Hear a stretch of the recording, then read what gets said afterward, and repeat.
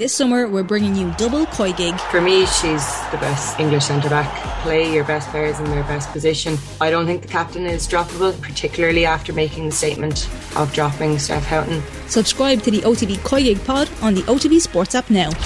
OTB AM. With Gillette. Get into your flow with the new Gillette Labs Razor with exfoliating bar. It's All Ireland Hurling final week. We're going to have Owen in Limerick tomorrow and then Kilkenny on Friday, and we'll have Tommy Welch in studio with us in the next hour. But there couldn't be a better day to have Johnny Ward with us in studio, because basically all of his favourite things happened in the world yesterday. Climate change protests during the cycling, League of Ireland team qualifying for the next round in Europe, and... What was the third thing you said?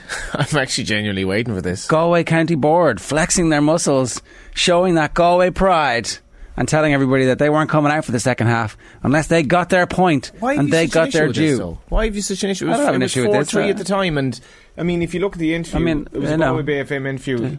They praised the referee and they said the referees were looking into it, and it was like it was a bit of gamesmanship. The minute we played the game, we wanted to get that extra point. It was 4-3 at the time. Galway referee's word is final. You know, it wasn't, because Hawkeye screwed it up. We're going to turn down an opportunity to play in the second half of an All Ireland semi-final. A point down. They were bluffing, but they got the point back. I don't have an issue with that. It was fine margins. But they didn't get the point back by threatening not to play. But they didn't know that. To take their ball home. They didn't know that. I was at the game. I didn't know what was going on. I'm sure in the dressing room they weren't entirely sure what was going on. The county board knew what was going on, and they went into the referee. I don't really have an issue with it, though. And if it were Derry, I would have said the same thing. So it's a fair game for people to go to the referee at half time in big games. Is now an established. So in the final, if David Clifford gets sent off just before half time, and somebody from possibly should have gotten sent off. And somebody from Kerry was to visit and get him put back in for the second half. You're like, that's just playing the game. That's the game. You're like, but this was Hawkeye getting it spectacularly wrong. I mean, this is black and white. There's no grey area. And what about the Derry point? I genuinely don't think I didn't get any text about that at half time. So it didn't seem maybe because it wasn't highlighted on the telly. You know? Well, it wasn't. Yeah, but we weren't to know that. So was there? I don't know. Was there somebody like? I would reserve the right of the Derry officials to do the same thing. Were they to know that Glass's point was a point as well?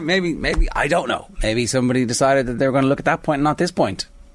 Maybe. The power of the TV director. We see it in New Zealand rugby. They get to decide, that's not a yellow card, that's not a red card, we're not showing those. Oh, an Irishman is like slightly stepped out there. You see the Dublin goal. You see the Dublin goalkeeper. It's gamesmanship, but like we were looking for a point. And do you expect people off the field to be able to indulge in gamesmanship? I don't think so. I just think you can't be threatening not to play in the second half of an All-Ireland semi-final. It was bluff. Under any circumstances. Maybe it would have helped. I don't know, but I reserve the right for them. When it was a 4-3 game, I mean, it was a horror show in the first half. It turns out you were worried. Well, like Galway had 1 point after half an hour or something. Who knows? I mean, at half times, I'd say the betting was fairly close. And a point was a big deal, and we were wrongly, denied a point. So I don't really like they weren't going in like with shotguns or anything. I mean, they were just they were going in with the threat that we're not coming out for the second half. And the ref could have said, "Okay, well, I'll deal with this, grand." But I'm sure it was cordial. And what if just in a hypothetical situation, we're like, look, we can't, nothing we can do. We missed it at the time. We can't fix it, right? We're not going back after the second half. We'll come back to you after the game and see how we're getting on. I'm sure there would have been a return to the Croke Park for a replay. I was actually thinking of that at half time. I was like, geez, what if this is like a 1-point game at the end of There's a replay, no doubt. There's I don't know. I mean, maybe there isn't. Like we've seen this before. There was, I can't even remember what happened there. There was like a Carlow Wexford game and a point that never was. There was a replay granted. But then there was another one where there was no replay granted and one team just bulled it out. And then you've Meath just bulling it out against Louth. No, don't care. Nothing. No. The incident was set by Hawkeye malfunctioning, though. I mean, that's the talking point here. Let's defend the Galway officials here. Like they're doing what you want them to do, right? Yeah, but if the Derry people did the same, I would say that's absolutely fine. Like they weren't going in there. Got to play the second half of the game. Yeah, but I mean, it was a threat. Like, but it was a gamesmanship. Whatever. They were a point down, and it should have been given as a point. Right. We should bring the ref on the show and ask him, did he feel intimidated? I'm sure he didn't. It doesn't sound like it, in fairness. And Brendan Cawley, who, by the way, according to the Galway officials, was Sound out, he was superb. He was like, lads, we're aware, we're looking. They communicated very well. We just meant the point that we won't be back in the field until we know it's rectified. In fairness, like, we were happy with him. We just said, listen, we're not coming back in the field. Thankfully, they didn't need to, because we have Damien Comer. And Kerry, beware. It's not over yet. You should be. You're not very good at this. You're supposed to be like, we'll be lucky to keep the ball kicked out to them. That's your role for the next 2 weeks. Everything's like exactly. Well, I think Pádraig Joyce has inculcated massive confidence in this team, and there's no suggestion whatever that he'd be playing gamesmanship. He talked about All Ireland, and now we're in one. Made the fun begin. Ironically, it's the Kildare influence that is getting you over the line. Cian O'Neill. I mean, I know a man who wants to bring him to his own club in some shape or form. No more to be said, but he's well regarded across various sports. Oh, soccer? Possibly. Oh, League of Ireland, Galway United. No. Right, breaking news here, Johnny. I know somebody who wants Cian O'Neill because you're an inveterate gossip, soccer. You couldn't help yourself from like, oh no, I've said too much. I'm actually not an inveterate gossip. I have no interest in other people whatsoever. Except when it comes to sport. And except when it comes to and sports gossip. And football secretary Pádraig Kelly. Well, so you fair enough. And I, to be honest, I mean, maybe you're trying to stir it. I mean, well, I think you have in the morning. You have to play the second half of the game. You have to. They would have. They would have, though. Fair enough. Okay. They would have. OTBAM brought to you live each morning by Gillette Labs for an effortless finish to your day. How many kids do you have? You've 3. How many times have you made false threats that we're going to do this unless you do that? And you didn't mean it. Yeah, it's true. The kids suss you out pretty quickly that you're bluffing pretty quickly. Well, let's hope Hawkeye works in the final if it's even there. They call your bluff immediately. Yeah, so kids are getting, like, the evolutions of humans. Kids are getting extremely intelligent very quickly. It's very annoying. Right. What's their future hold, which we can talk about in due course. Yeah, well, not your actual kids. 7:35. Nathan Murphy. Tommy Walsh at 8:10. Virtual Insanity with John Duggan ahead of the Open. Derek McNamara is going to give us the lowdown and the analysis on Ireland versus the All Blacks from last week, and Fiona Coughlin will cast forward to next week. We've got Westmeath reaction from the Tailteann Cup, and the mad celebrations that they had look great. The Westmeath fans certainly swelling the numbers of Galway looking people at the weekend. Yeah. Maybe more of them. There were a couple of people dying very young in Westmeath that I just kind of became aware of this afterwards. I think there were some poignant celebrations. I would have friends in Maryland Club, and they lost one of their real stalwarts in his 40s. I'll actually get his name, but there were a lot of I think that meant an awful lot to a lot of Westmeath people, notwithstanding that they've had a couple of recent tragedies in the county. And I think the Tailteann Cup was great. I thought that, Cavan and Westmeath people rushing for tickets to see their team play in Croke Park, I think it was great. And I hope it really builds on the success of the first renewal. And I thought when we had a chat last week with Lee Keegan, I thought his enthusiasm for somebody who will never be involved in the Tailteann Cup was really endearing. It's All Ireland Hurling final week. As you know, we've got 4 priceless tickets to give away on the show this week. It's all thanks to Bord Gáis Energy. 2022 marks the 6th year of Bord Gáis Energy sponsorships of the GAA Hurling All Ireland Senior Championship. And to celebrate every day this week, we're giving away a €150 one for all voucher, and more importantly, each winner will go into Friday's draw for an incredible grand prize of a €1,500 one for all voucher and 4 tickets to Sunday's All Ireland final between Limerick and Kilkenny. To enter, tune into tonight's show. It's all thanks to Bord Gáis Energy. You can search the hashtag Gift of the Gab for more. Now, we're joined by our very own Nathan Murphy. Nathan, hello. Good morning. What's going on? I'm just fascinated by Johnny's optimism for the All Ireland final. Why is it misplaced? I didn't say it was misplaced. Not from Mayo. Shots fired. We don't know what it's like to lose All Ireland finals regularly. Wow, well, I'm surprised you remember what it is like to be in an All Ireland final. Vaguely. I don't know if you've seen your hurlers play too often, Johnny, but I'd say you know well what it's like to lose an All Ireland final. 2001. It's hard to believe. Like, Pádraig Joyce's performance, probably one of the great All Ireland performances. Little did he think the next time you'll be here is as a manager in 21 years' time. It's mad.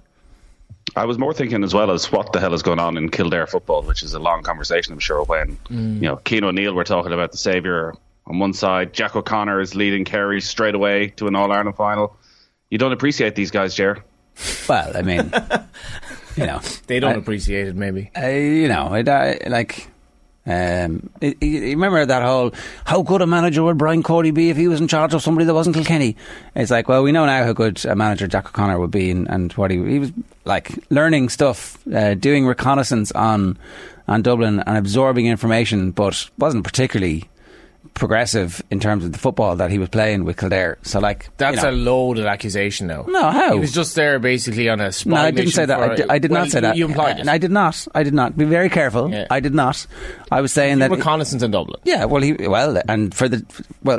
there any evidence that team went out to try and beat Dublin last year? Did they take them on? Did they push forward? Did they throw men forward? Did they attack How'd they get in on numbers this year, at any stage? Like they were hammered by them again. Yeah, but like, we're talking about that management team, and what they tried to do was to not be beaten by a significant amount. Yeah. So like, that query though about Cody was always there, and you're going to like, the evidence is that Jack O'Connor is a good Kerry manager, but was not a great Kildare manager at all. Like them's the facts. The one thing I would say, Cian O'Neill back. I think Cian O'Neill should have been involved in Kildare football. It was a major error not having him involved at a strategic level. It's clear that he's got a brilliant football mind. It's clear that he understands strength and conditioning really well. It's clear that he's like at the bleeding edge at university level of sport, and so it was a mistake, I felt, to just allow his tenure to leave without kind of going, okay, well, you've tried the management job, that hasn't reached the level that you wanted to, although like our one great moment in the last decade is on the back of his shoulders.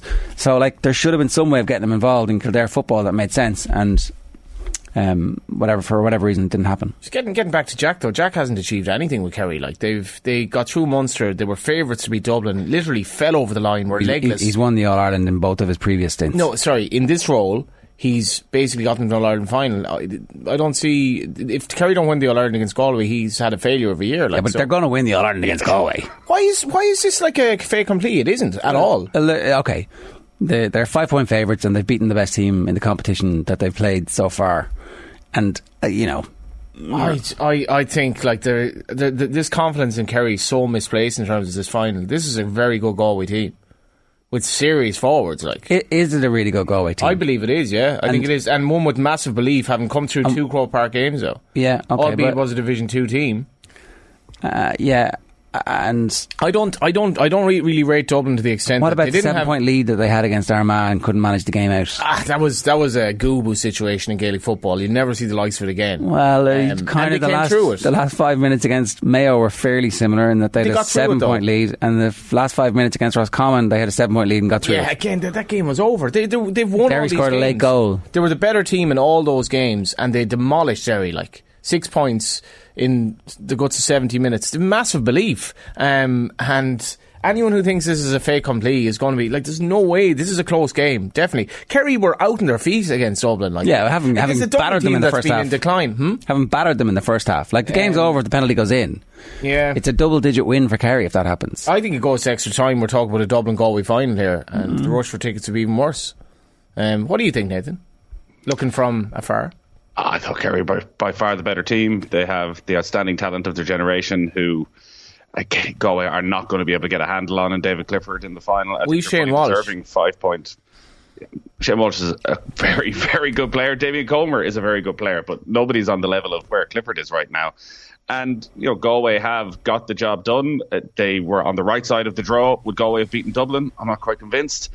I think everything we've seen so far suggests that Kerry win this. You could well be right. It could well be a close game, and maybe Kerry's fitness levels having pretty much been at it since week 1 in January, since going out in the McGrath Cup. Maybe they'd be able to stick with it. I'm not sure what you're playing in the background there, Ger. Sorry, yeah, just the YouTube channel. YouTube.com/off the ball. That's what it was. Yeah, you like to watch yourself while you're on. I don't know, Johnny. This is bonus territory for Galway, isn't it? Getting to an All-Ireland final this year? It is, yeah. Absolutely. I would say that, but I think if you compare our forwards to their forwards, a lot will depend on Clifford. I'm not really sure how they manage him. I don't know physically if our full back line is... Sorry. Their forwards to your forwards. They've got David Clifford. They've got Paddy Clifford. They've got Seanie O'Shea.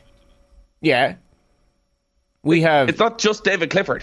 Yeah, we've a really good forward line, two of whom didn't even play that well in the semi-final. Walsh and Finnerty will expect to play a lot better. I think David Moran's lack of mobility will help the fact that Conroy doesn't have that much mobility in midfield, because Conroy will be able to get on the ball a bit. Our defence is pretty good, it has to be said. Okay, you're talking yourself into it. We've got 2 weeks of this. It's going to be a long 2 weeks. A week and a half. We can do it again. It is mad. God, I got to say, it's insufferable listening to Galway people hype themselves up ahead of an All-Ireland final. I genuinely, I went into the Limerick game in the hurling and I said all week, we've no chance. Got slightly more hopeful as the week went on. Everyone I speak to in Galway gives us a very, very realistic chance of beating Kerry, and I fully believe that we've every chance. Right. It's 7:45. Nathan's on to talk golf because the Open is on. And Tiger. Sorry, very quickly, Richard Redballs on YouTube says Johnny Ward 2-0 up on Murphy early, and Rick Jagger says Johnny Ward is always up on everyone else. Your fan club is out today. Wow, all two of them.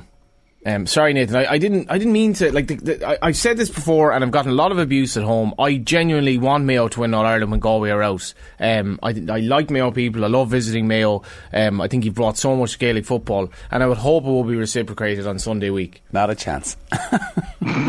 Does anyone in Mayo actually want Galway to win? No. It's because it's like, no. Well, I've been on a date with that girl like 20 times, and you just rocked up and you just pulled her straight away, and she just kept turning me down despite promising me the world.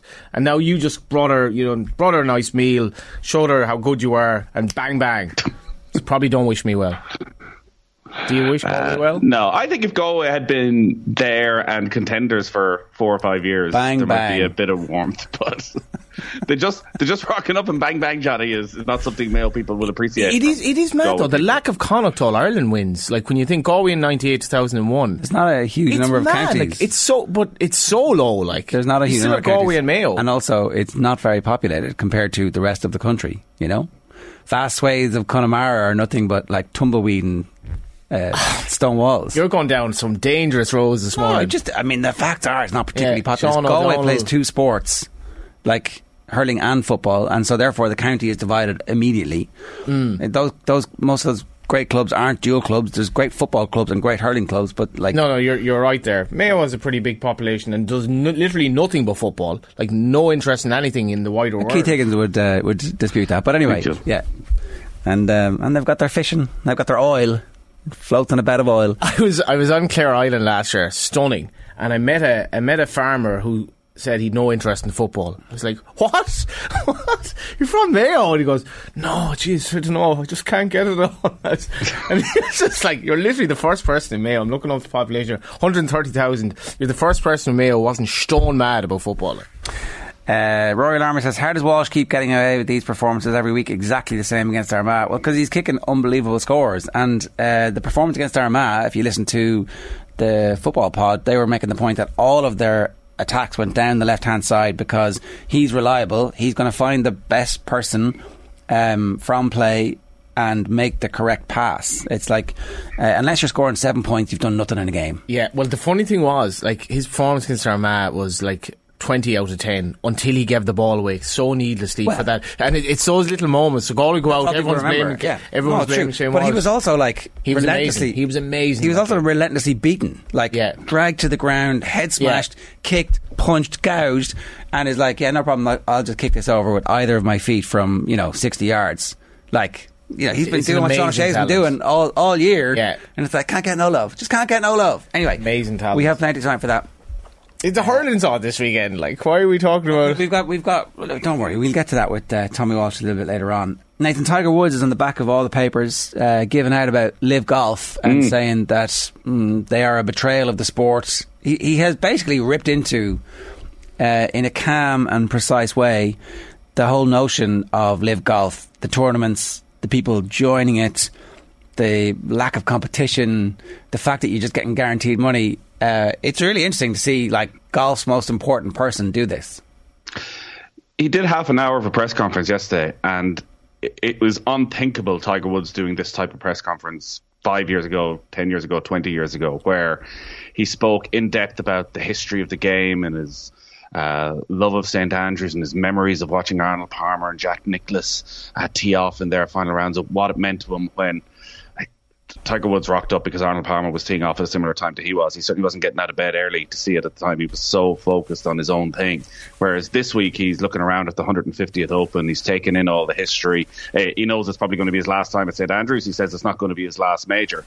But he was as honest, and he had clearly thought about this as to what he was going to say on Live Golf, because he hasn't really spoken about it publicly. He never mentioned the $1 billion that he was reportedly offered to join Live Golf, but he absolutely eviscerated the idea of Live Golf. Straight away from the offset, Greg Norman, it was the right decision not to invite him to the Champions Dinner, that, you know, he has done some things that aren't in the best interests of golf. So this week is all about the good of golf, about the history of golf. So why would you bring somebody like Greg Norman into that? And you're right, he basically took the piss then out of Live Golf, of like, this is not what we were brought up to believe golf is. 54 holes, loud music banging on every single hole. Doesn't make any sense. No great pressure on anybody to perform because there's no cuts in these events. So, like, Tiger clearly has nailed his colours to the mast. Because one of the ironic things about Live is that players constantly talk about being free agents and want to be able to pick and choose what they do. And a lot of the older players don't want to play as much golf. They want to spend more time with their family. Ian Poulter said he'd missed 55% of his young kids' upbringing last week, and he wants to spend more time with their family. You sign up to this, you've got to play the tournaments. You have to. It might only be 8 at the moment. It could be 14 next year, but they want you at their tournaments. So actually, you have less freedom to pick and choose what events you play by signing up to Live Golf. Now, it does feel that this has come maybe a little bit too late from Tiger Woods. Like, already, a lot of the big guns are gone. More are going to go over the next few weeks. But a Live Golf Tour without Tiger Woods, without Rory McIlroy, at the very least is going to mean there's a massive divide in the game, because you're going to have the best players on two sides if half of them go to Live and Rory and Tiger stay on the other side. Is there anybody who's been really good over the last 18 months, fit and, you know, committed to playing golf and trying to be the world number one and winning majors, who's gone to Live Golf over the last couple of weeks? Not really. Like, they have a huge amount of the big names. We spoke about the PIP, the performance. I'm not sure what exactly it stands for, but it's performance payment, basically, where the top 10 of the PGA Tour get money for nothing. And several of the guys in that, so the big stars, like Brooks Koepka going felt like a big deal.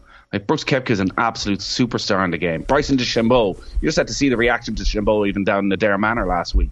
Like, he is one of the top 5 names in golf right now. Now, he hasn't been able to perform for the last couple of years, or last year, because of injury, and maybe with the way he swings a club, maybe he'll never fully get over those injuries. Dustin Johnson's been one of the stars for the last 10, 15 years, but nobody in the top 10 in the world has gone. None of the guys who've been contending week in, week out on the PGA Tour. So that unquestionably makes it difficult for Liv. When they're having conversations at the moment, which are happening today, from what I understand, around world rankings, and that is absolutely key for this, is if they don't get world ranking approval, very quickly an awful lot of these players aren't going to be able to play in majors. So if you just have to look at Tiger Woods, who went from pretty much top 10 in the world to nearly 1,000 in the world because he hasn't played for the space of 18 months. An awful lot of these guys who don't have exemptions from being former winners or been allowed in till they're 60, they're going to be gone by the Masters, because they're going to just plummet down the world rankings if they're not playing events. So suddenly their other earning capabilities or their chances of winning majors are going to be gone because of this. And it's hard to see how the world rankings organisation, which the PGA Tour are very invested in, would allow this. Okay.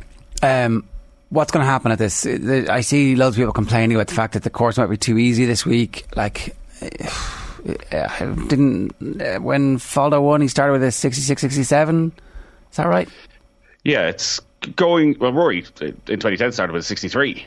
Like, the difference between now and 2010 was that Rory started with the 63, perfect conditions, and then the wind just whipped up on the afternoon of the Friday, and Rory shot 80, and everybody who was in that side of the draw was pretty much knocked out of the tournament of contending for it. The weather, as we know at the moment, is sensational, and there's going to be little or no wind. So St Andrews has no protection if there's no wind. Tiger was saying yesterday that the fairways are running faster than the greens. It is rock hard. The expectation is that a lot of the par 4s will be drivable. Certainly all the par 5s will be gettable in 2. That players will be having 7-8 eagle putts. 63 is still the lowest round in a major at St Andrews. A few players have had that. don't be at all surprised if that goes. Harrington was interesting in terms of like this. Could the course be humiliated? Like, could we have a 30 under par winning an Open Championship at St Andrews? And would that mean that actually we shouldn't have an Open Championship at St Andrews? Like, I think that's overblown in terms of, do people care? What they want to see is an exciting tournament. And if it's close going down on Sunday afternoon, going down the stretch, I don't think anyone would really mind what the score is. Harrington reckoned that don't be surprised if somebody shoots very, very low in the 60s, because you can go for everything and somebody will get lucky on a day and everything will fall for them. But didn't seem to think over the course of 4 days that was a strategy that would work and that the overall winning score would be too low. But it certainly looks as though it's going to be an absolute shootout. Jordan Spieth was saying he expects it just to be the player with the best wedge game will win this, because everybody is going to be bombing it miles. In fact, I'd say in some holes that have to tone it down a little bit because the ball is just going to run and run and run. Okay, all right. Well, look, it's obviously getting underway tomorrow. We'll preview this a little bit later with John Duggan too. It's 7:55 this morning. So let's move on to the League of Ireland. Very progressive, controlled performance from Shamrock Rovers because they knew they were through from the first leg. Yeah, it was a terrible game. Lucky enough it wasn't televised except for on News Now. But Shamrock Rovers knew in intense heat. I seen Nathan describes the weather as sensational. I would describe it as extremely worrying, actually, but it is sensational, I guess. If in Ireland at the moment it's nice weather, but on a European scale it's apocalyptically bad actually at the moment. But Rovers had to deal with that. It was very hot. They got a 0-0 draw and they're through. They now have a big issue with trying to play Ludogorets because they can't charter a plane and they have to get to Bulgaria trains, planes and automobiles, I guess. But it's a first world problem, but it is an issue for them in the sense that they're not really sure how they're going to travel to the game. What's the difficulty, sorry? They can't charter a flight. I mean, I know there are problems in the airline industry at the moment. I don't know why, but they couldn't fly. They couldn't charter a flight from Dublin for this game. They had to go down to Shannon, yeah. By all accounts, had a great experience in Shannon. But yeah, it's difficult because it's a loaded schedule to play a very, very good side, miles better than Hibernians next week, and not know how to get there for a game on Tuesday, I think. It was a very professional performance, and I'd say Stephen Bradley was delighted it was as dull a game as possible. They got Jack Byrne back on the pitch as well, which was huge. Good. For even 15-20 minutes. You'd have to think it puts him in contention to maybe start next week. And as Johnny said, the difficulties of getting there against a much better team. But last night opens up the door to everything for Shamrock Rovers because they're guaranteed, 6 more games now in Europe. So they will go from, if they were to lose along the way, go from Champions League playoff to Europa League qualifier to Europa Conference League playoff, and then just one game away from qualifying from the Conference League. So they now know they've got a run of fixtures over the next 6 weeks where they're going to be playing European football week in, week out, with the cushion of, a 10-point lead at the top of the Premier Division, so they don't need to overly concern themselves with what's going on in the league. I'm sure a lot of their matches will be called off as well. But like Ludogorets are maybe the team they want to become. Like Ludogorets were, a side who had a long history without ever doing anything in Bulgaria. They're bought by an incredibly rich owner and they win 11 Bulgarian titles in a row. They qualify for Europe every season. They've got to the Europa League the last couple of years. You might remember a few years ago they were in Liverpool and Real Madrid's group in the Champions League. They drew with Liverpool in the Champions League. The last couple of years they haven't done anything though in Europe really. They've got to the group stage of the Europa League and haven't won a game. But still, the investment levels, again, it's a reminder of, we look at Shamrock Rovers and think they're doing an awful lot of things right in Irish football and bringing through a lot of good young players, and there's a bit of investment there as well. They're still a million miles away from what Ludogorets are doing. So Ludogorets going to be clear favourites to go through? Oh, heavy favourites. Like, if you think back to, do you remember the 5-2 Dundalk Shamrock Rovers game in Nathan, when I think there was Rovers fans effectively calling for Stephen Bradley's head? And I think in the very next game, Gavin Bazunu made his debut, I think, and everything kind of changed from then. But I'm really delighted that putting faith in a young manager who was unproven and clearly under pressure, and most people probably would have said it was time for him to go at that time. Shamrock Rovers decided that they'd had enough of letting managers go, including Stephen Kenny, Trevor Crawley and Pat Fenlon, who had great pedigrees going into the jobs in many respects. They stuck with Bradley, and as Nathan says there, the worst case scenario now is that they'll be in a playoff for the group stages of the Conference League, which is worth a lot of money. And the interesting thing here is we're on about what do Mayo want for Galway and Connacht Connacht teams should cheer on the other Connacht teams. There is an element of other League of Ireland teams thinking, well, okay, we would like the other League of Ireland teams to do well, but if Shamrock Rovers make all this money in Europe and they have Dermot Desmond's backing, are they going to become like so powerful in the League of Ireland that we can compete? And that's probably a realistic thing, but they've a long way to go. I think like they haven't been challenged enough, I think, to be anyway confident against Ludogorets, and I'm still not sure about them in some areas when they come up against better opposition, but it's great that they've 6 more games at least. Alright, we want to move on to the other big stories from the last 24 hours or so. We now know that Nathan Collins is going to be a Wolves player next year. This has been speculated on for a long period of time. I think maybe Leicester would have been the best possible outcome for him, Nathan, but ultimately this is also a really good outcome. Yeah, I think Leicester maybe have a slightly higher ceiling than Wolves, but Wolves have a manager who is very defensively minded. They conceded the fewest amount of goals outside the top 4 last season. There's a spot there ready and waiting for him in the team. Romain Saiss has left, his contract is up, so he'll play alongside Conor Cody and Max Kilman, assumedly on the right of a back 3. And Wolves were very good last season. Like, they had quite a few injuries through the season. There's no reason why they can't expect to finish top 8. I'd be interested to see what other business they do. Pedro Neto's back. He is one of the best players probably outside the top 4 now, but he was injured for the vast majority of last season. So 1 or 2 more players and definitely they could be on the way. But this is a great move. Like, it's quite incredible how quickly this has happened, considering he only had the year at Stoke, who spent an awful lot of money, and you have to assume it's not just built on what he did in the Nations League performances, but like the quality of that goal. I think it suddenly brings everybody alive around English football to, wait a second, maybe we need to get this guy now, because maybe another year at Burnley he's worth another 10 million, because it does look a very good deal. He's the most expensive Irish player in history.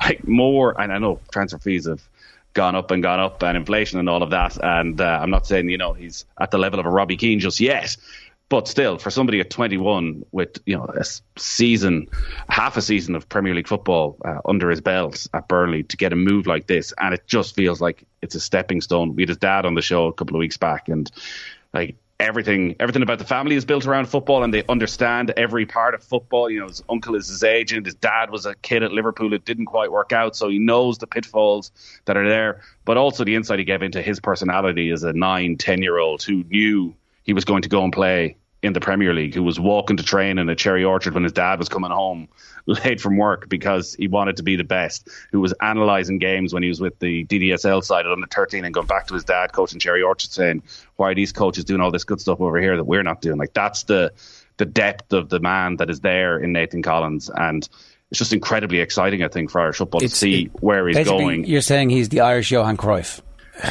That's what I'm hearing. He's going to have an influence on Irish football for the next 70 years. No pressure. It's a brilliant, like St James's Gate, like, who we'll all be familiar with, like here in St James's Gate in the FAI Cup down the years, and they're effectively going out of business, and it's really sad. And to see Cherry Orchard getting $250,000, I think, from this, and like, it's great that Irish clubs who develop young players can progress. But I'm asking Coach Murphy here. This just came into my head.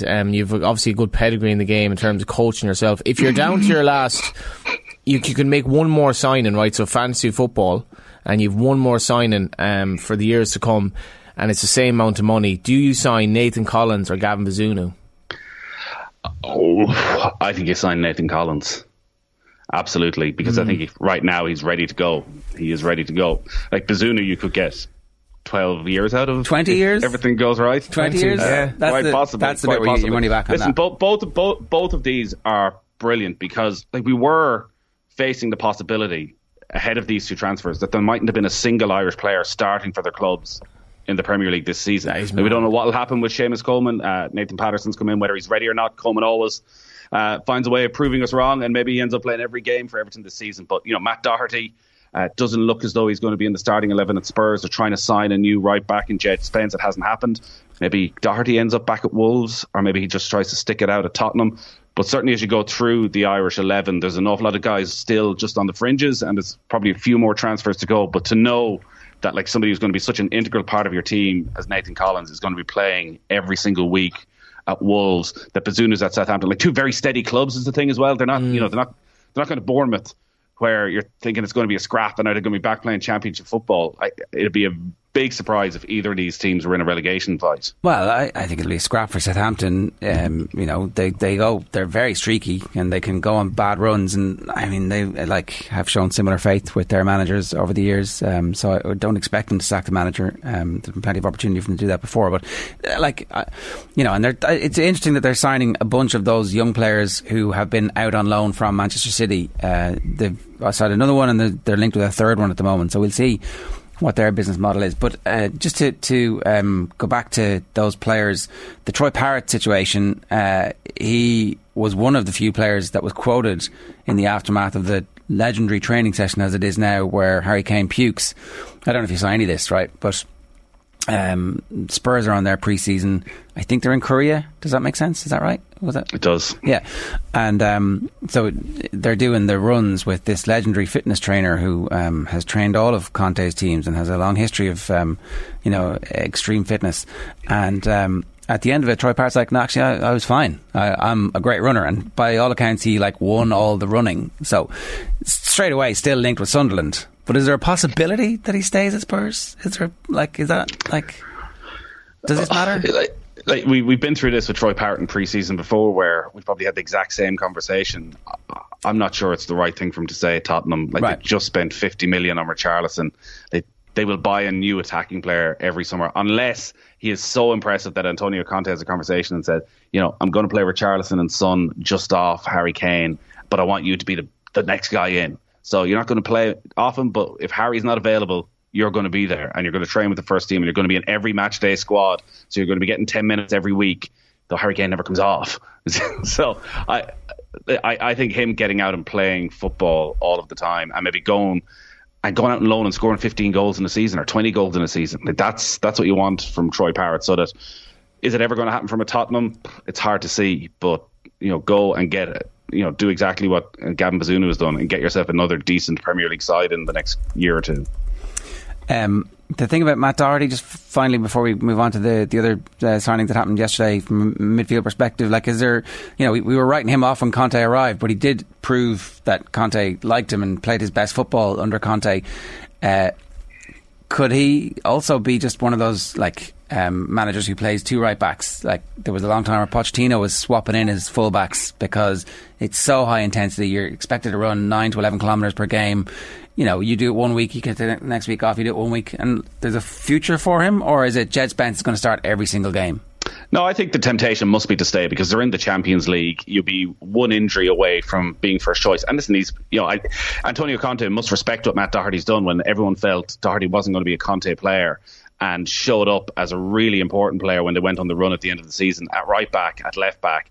It's hard to look at the Tottenham squad and figure out exactly what the 11 is going to be because they've signed so many players and they already had good strength in a lot of positions already. So, they brought in Longley at the back.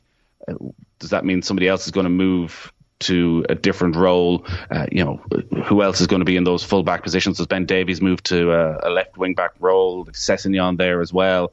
So if I was in Doherty's position, I'm sure he's on a very good wage at Tottenham. They're a top 4 team. I'd hang it out for the season and see where this goes under Antonio Conte. May not be the best thing for Stephen Kenny for Ireland, but he's showed up when he's not been playing and played well, and when he is playing, it doesn't seem to have an impact. What do you want? And it doesn't even need to be one injury to be rotation.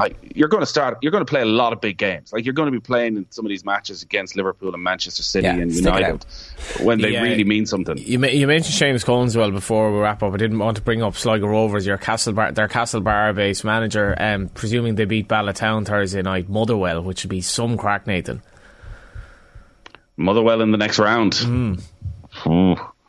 Yes, Sligo's a great place for a European game as well. I remember being down there. They play was it Molde? They played a few years back. Yes, I think the most welcoming group. Solskjaer was there at the time. Yeah. And about 20 Molde fans arrived over, and they brought them into the clubhouse and fed them with drink for the evening. And I think it was the best away trip Molde had ever been on. It's funny, after Derry was obviously a huge disappointment last week, so maybe they can turn it around. But every little bit of progression in Europe for any of these teams is good, and for some reason there's always something about the Scottish teams you feel like Irish teams should be able to get something. Oh, totally. They're out of season, and Sligo would bring like some crowd to Motherwell. Like for a town of 20,000, they're phenomenal sport. Mayo is a football county, Gaelic football county. Sligo is a proper football town, probably to the negative effect of the Gaelic footballers and other sports, but it's a proper spoken like a true town. McEntee there, but yeah. Yeah, well, he was on, and I brought that up, and he basically said that, but he's staying on, so all is good. But best of luck to Sligo. Really hope they do it, and I hope everyone in Sligo, Mayo, Roscommon and Leitrim hope that Galway beat Kerry on Sunday week. Very quickly, and New York. Good moves for Josh Cullen and Jeff Hendrick. Jeff Hendrick needs to play a lot of football. That's the one thing that's been missing from his CV over the last couple of years, and he's got to move. Paul Ince is praising him, so fingers crossed he's going to play. Yeah, I think he will play. It's a shame. I just think Hendrick is a Premier League player. I think he has enough quality, but maybe a season back and he gets a late run at it. But he just needs to play a lot of football. Like he's all about energy. He's all about being super fit. So, there's no reason why he couldn't play 46 games in a championship season. And Josh Cullen back at Burnley. Like Burnley, with the ownership, there were huge questions at the end of last season as to what way the club was going to go. Like they've lost all their centre halves now. They've lost Tarkowski, me, and Nathan Collins. Maybe Kevin Long, finally, having sat on the bench for about 5 years, getting 2 games a season, becomes the main man. And obviously Luke McNally is in there as well. McNally's going to be fascinating. Like that's I was on to him. I did a piece to him last year. And where does he play? Remember the centre back. Do you remember the stats about Nathan Collins? And I'm not sure if they even mean anything, but his top speed in the last Ireland game, the Ukraine game, was like 34 kilometres an hour. Luke McNally is absolutely rapid. Like he is so fast. And I was kind of putting it to him, like, we need to get the two of you to have a sprint in training because this lad is so fast, and the ceiling for him is high. Like, he's a really, really good kid. Same thing, Nathan, with the two of them. He's so grounded and he just seems a good lad. And so we're all going to be cheering Burnley next season. I can't wait till he goes, because like he did really well for Oxford, but it is obviously a step up. Yeah, Burnley was one of these clubs where there was a feeling that the owners were taking a huge amount of money out of it, and maybe you look at the sale of Nathan Collins and think, is that what they're doing again? But like, Vincent Kompany has always come across as a pretty smart guy. Is he going to go to Burnley unless there was a plan? And because of his reputation, like, Vincent Kompany has a chance of getting a very good job. So got to be our championship team next year. Background work. Last one here, Shifty lad. I can't believe no one has commented on Manchester United going to win the league after their demolition of Liverpool yesterday. 4-0 in Thailand in the Bangkok Cup. There was a trophy handed over at the end of Manchester United's trophy duck, broken in Thailand. And it's just interesting. It was interesting in the aftermath of the game. Klopp goes, it's hard for our younger players out there, particularly in midfield, when they're essentially being man-marked. You're like, something different is happening at Manchester United that is not the same as it has been. Organisation. Who could have thought such a thing would work? I think Liverpool tried, was it over 30 players over the course of the game? They're only back in training a week, but it's like, Manchester United is such a basket case. If Liverpool had gone and beaten Manchester United 4-0, like, I don't want to say there'd be pressure already, but there'd be a massive overreaction to it. Liverpool could probably take their 4-0 beating and try out 30 players and move on to the next pre-season game, whereas United, you do feel, need a bit of momentum and signs, as you're saying early on. I didn't watch this friendly yesterday, but signs maybe that there's an actual plan there. Jadon Sancho turning into a good footballer. It'd be like a new signing, as the old cliche goes. Nathan, good stuff. Who's going to win the Open? Dustin Johnson. Right. Live forever. Out of nowhere, right? Are you signing up to Live? Is this how this works? You're like, Live's disaster, but I love their golfers. Arlo White, who's getting rightly hammered for his commentary because to say they're excited about absolutely every shot that has ever hit on Live is an understatement. But Arlo's salary went from several €100,000 a year to several million a year. So you would be the same. Johnny Ward will come with me. Absolutely. Good stuff, Nathan. Round 2 of the 2022 Euros is underway, and as it stands, it looks like England might be living up to their home favourites tag, having beaten Norway 8-0 on Monday night. Naturally, Kathleen and Karen had plenty of thoughts about it on the latest Koi Gig Pod. The Koi Gig Pod on OTB Sports is in association with Cadbury FC, official snack partner to the Republic of Ireland women's national team. Kathleen McNamee and Karen Duggan are with you every Tuesday and Friday morning across the group stages of the tournament. Take a look at this clip. We'll see you back after the break with Kilkenny legend Tommy Walsh live in studio ahead of the All-Ireland hurling hurling final, not semi. It's the real thing. OTB AM. 16 minutes past 8, and we are delighted to say Tommy Walsh is with us in studio. Tommy, how are you? Yeah, good morning, Jar. What's the level of nerves like? When do you start the build up now to an All-Ireland final like this? You've been thinking about it non-stop for 2 weeks, or you try and hold it at bay because you don't want to peak too soon? Yeah, well, I suppose this week is a little bit different, Ger, because we're going for the double. First time since Cork, I think, is it 1990? So we have the football in the bag now from last weekend, so hopefully the hurling will follow. When does it start? You know, as I listened to Paul Murphy and Skehill there during the week, and you know, they were talking about the knots in your stomach, that they just suddenly appear. And you know, that's so true. So you could be, you know, tipping along, going about your day as per normal, and next minute something just, it could be a reference to Croke Park, or you might meet someone in the shop or putting petrol in the car, and they might mention something, and it comes, and you know, it's All-Ireland final week or a big game day, like. And could that happen at any point in the week, like Monday, Tuesday? Oh yeah, well, I'd say any time after the All-Ireland semi-final, right? But it kind of gets bigger as the closer they get to the game. And once they're there, do they come and go, or is that it now? You're like kind of in ribbons for the whole week. Just come on, let's get through this. Yeah, and I suppose experience helps you in that regard, and maybe winning one will help you. So, like, I was lucky enough in my preparations that I suppose from an underage career you're used to be playing in big games. So the way I used to deal with it was I wouldn't be afraid of it. So when it came in, I used to let it flow back out, right? Instead of saying, "Oh, why am I feeling like this? Which the game is over?" And I used to just let it come in and out, right? So I think about something else straight away. So I wasn't running away from the fact, but I was able to, I suppose, get by that way.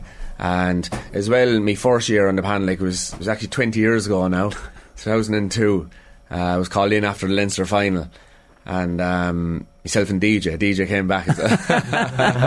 So, well, it was just DJ at the time, but listen, we came in after the Leinster final, and I remember actually a funny story around DJ that time. Like, they're after playing the Leinster final against Wexford. I think they beat them 19 points to 17, and I suppose the older leaders on the squad, DJ was after retiring that time, but he was still young, felt that to win an All-Ireland they need DJ back. So they got talking after the Leinster final. I don't know, was it the night of the Leinster final, or could have been the day after, as you would. And slowly but surely then talk got around, and someone obviously went out to meet him or rang him, and DJ was back, and he was a huge part of winning that. But just going back, to the nervous part, was I was a sub then that year and never got on. So the first few weeks you're looking forward to, you're so excited to be part of it with your heroes, but then you realise, I don't want to be a sub, like, you know, I want to be playing that. So you have no nerves coming up to a final, no nerves to a semi-final. So after that I said to myself, you know what, give me all the nerves in the world, all the knots in the stomach in the world, I'll take it just to be part of it. So I learned that, listen, while you'd love to go out and play like a challenge game, isn't it better to have that than not being playing at all? Definitely. Did someone talk to you about that, or was that just like self-taught yourself, or was that the type of thing that you could go to other players on the team or anybody in management, or was there somebody that you could kind of go, look, I feel like this, I wouldn't mind not feeling like this, or what does this feeling mean? Like, yeah, well, I experienced it like when you're from a small place, you usually make most teams. So there was once I didn't make it when all the friends in my class, it was kind of a league game, I think it was against the Borough, in the Borough, and a sub again, and it was rare enough, I suppose, at the time, because I said, from a small place, but I hated it. And so I think through experience of going through the feelings of having nothing and no nerves, no anticipation, no excitement, I said, you know, I learned that I'd rather have it all. So, and then you learn from just being there, I think, then, that just laid in and out, and obviously there'll be lads passing on messages throughout. I can't remember exactly. But that whole pressure is a privilege cliche that exists now, that you were living that basically, like, I want the pressure, I want the nerves, because that means that I'm in the team, and that means there's something big, there's a prize on offer. Absolutely, and I probably lived through it, so I lived through without no pressure. Yeah.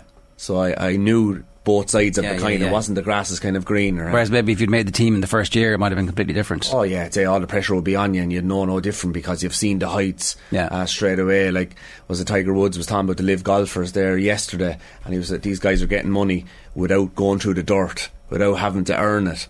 And it was an interesting one from him, because I suppose, having read his book and that, with his dad and that, even though he became what he became, as in superior golfer to everybody else, the work he put in, and the relentless practice. So he appreciated it what it took for him to do to get where he got. So the same thing goes for all of us, you know. And then I think big leaders, older leaders on your team help as well. Like when I started, Andy Comfort was the captain, 2002, and like as of leaders, he is up there, just an authoritative figure. I'd say it was 2003 All-Ireland final. I think he was a sub. He was a captain in 2002. 2003 All-Ireland final, I think he came on and put his foot in. He lost his hurl, put his foot in, and broke hurls off his leg. He didn't even feel it, you know. Now I know Larry Murphy put his head in where other lads won't put his hurl, but listen, head or leg, good combination. It's a brave thing to do. What will the Kilkenny panel be like confidence-wise going into this game? Because Limerick, they know this so well now, whereas some of the Limerick Kilkenny lads, they're obviously outsiders. Like, will they have any fear going in? I don't want to have fear, but I think going in as an underdog when you have a great chance is not a bad way to go in. Do you think they have a great chance? I do think they have a great chance, absolutely. They showed that in the semi-final. History is an amazing thing too, and rivalries, and sometimes a team can, you know, no matter when they play or what kind of form or what kind of team they put out, they have the ability to be competitive against another team. Like Kilkenny have always been against Limerick.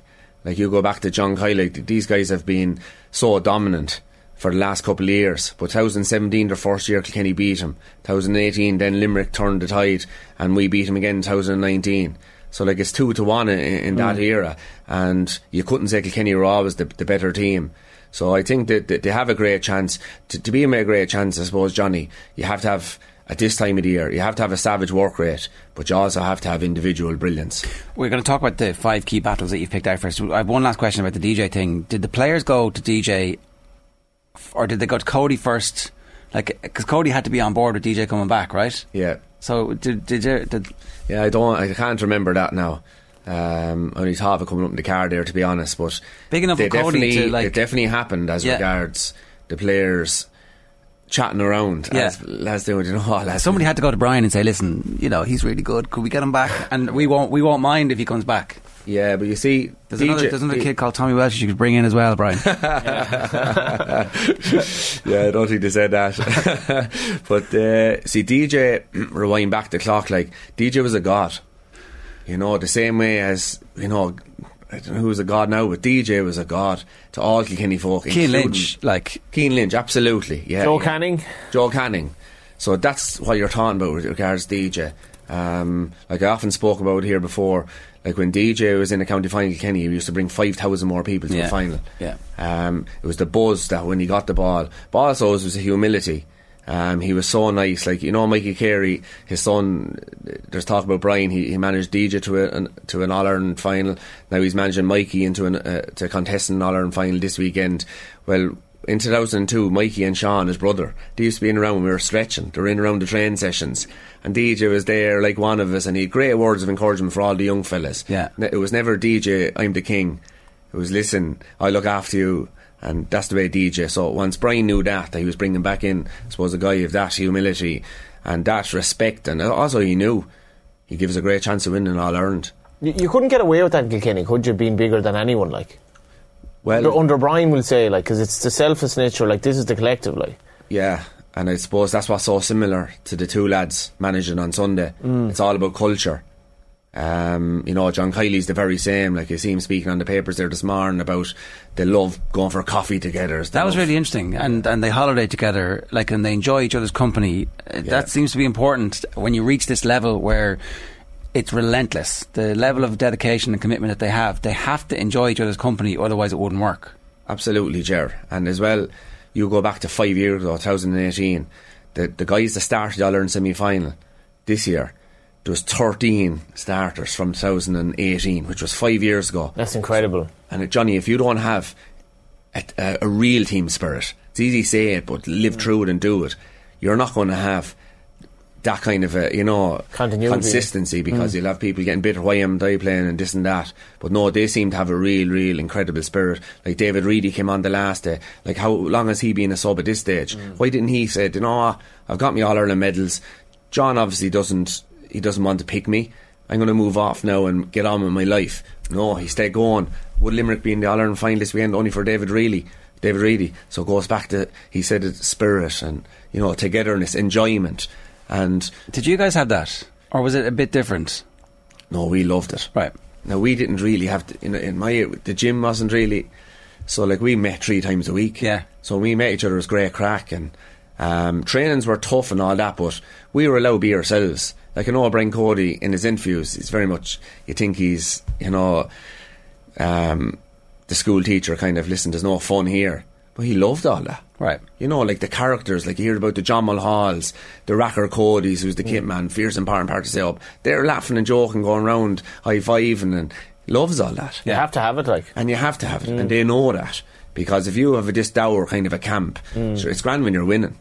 But as soon as something goes wrong, that's when you'll see people walking away or giving up, or, you know, like you see, one interesting point is, you know, Paul Mannion's interviews since the club. He finds that there was just too much involved. But we were lucky enough, we came before that era. Yeah. We didn't have really the analysis. And there was no one tracking your calories or your heart rate or any of that stuff. Absolutely not. And the way we believed at that time, and it was probably before the current era of, you know, science and that, was if you're playing well, you're doing the right things. If you're eating 5 breakfast rolls a week, stay eating them. It's working on Sunday. You know, I always say 1,500 now. We didn't win the All-Ireland, but I had a fry every day this summer working on building sites, you know. Now again, we didn't win, so maybe it wasn't the right thing to do. I should have been eating the fruit and the pasta. So you know, but it was a different era, like, you know. That's actually like that. That's what 2005. Like that might as well be like 1940. It's that alien to this year. Like, can you imagine doing that now? Like you wouldn't get away with it maybe once a week. Yeah, no, it's mad, isn't it? Well, maybe these players are training so much that you can. I'd say you were working off whatever, you know, and then training on top of it as well. Yeah, that didn't work then. Listen, it's all to do with confidence too. If you think you're doing the right thing, you're doing the right thing. I remember 2000 and I don't know what year it was. Paul Murphy was after coming onto the panel, and probably won. So it could have been 2013 maybe when we lost. But Paul was after putting on a bit of weight, and you know, they were on to him, you know, what's he eating, because you have to give your nutritional plan, what you're eating day to day, you know, and he was eating this and he's eating that, and we have the goujons down in Langtons, you know, the meal you have after training. The nutritionist like, goujons, and we were after eating goujons for about 10 years after winning 7 or 8 All-Irelands, you know, and they didn't know that we were getting goujons to Friday, you know, and so they were gone off the menu after that. So what I'm saying is, the way I looked at that time is we were eating chicken. So chicken was good, like bread was good, it was carbohydrates. And so, like, a lot of it to do was in the head.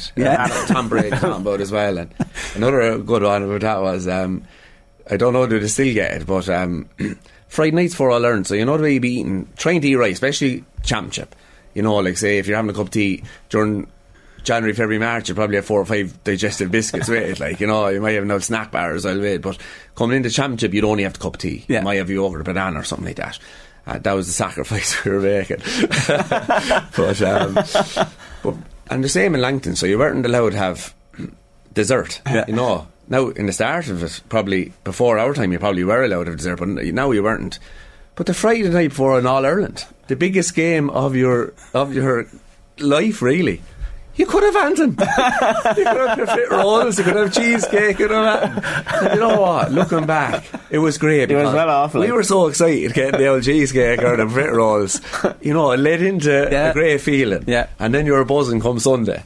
And, you know, sure, what did it really matter at that stage? But, absolutely. You know. And did everybody hate Paul Murphy for getting the goujons taken off the menu? I did. It's your fault. I want my goujons. Oh, we weren't happy with him now. Usain Bolt loves the chicken nuggets. I mean, well, that was it. Right, let's get through these individual battles, because, like, you've been talking about this team, this Kilkenny team, with a lot of confidence about the quality of the individuals, and it looks as if that quality of the individuals is beginning to mesh into a team.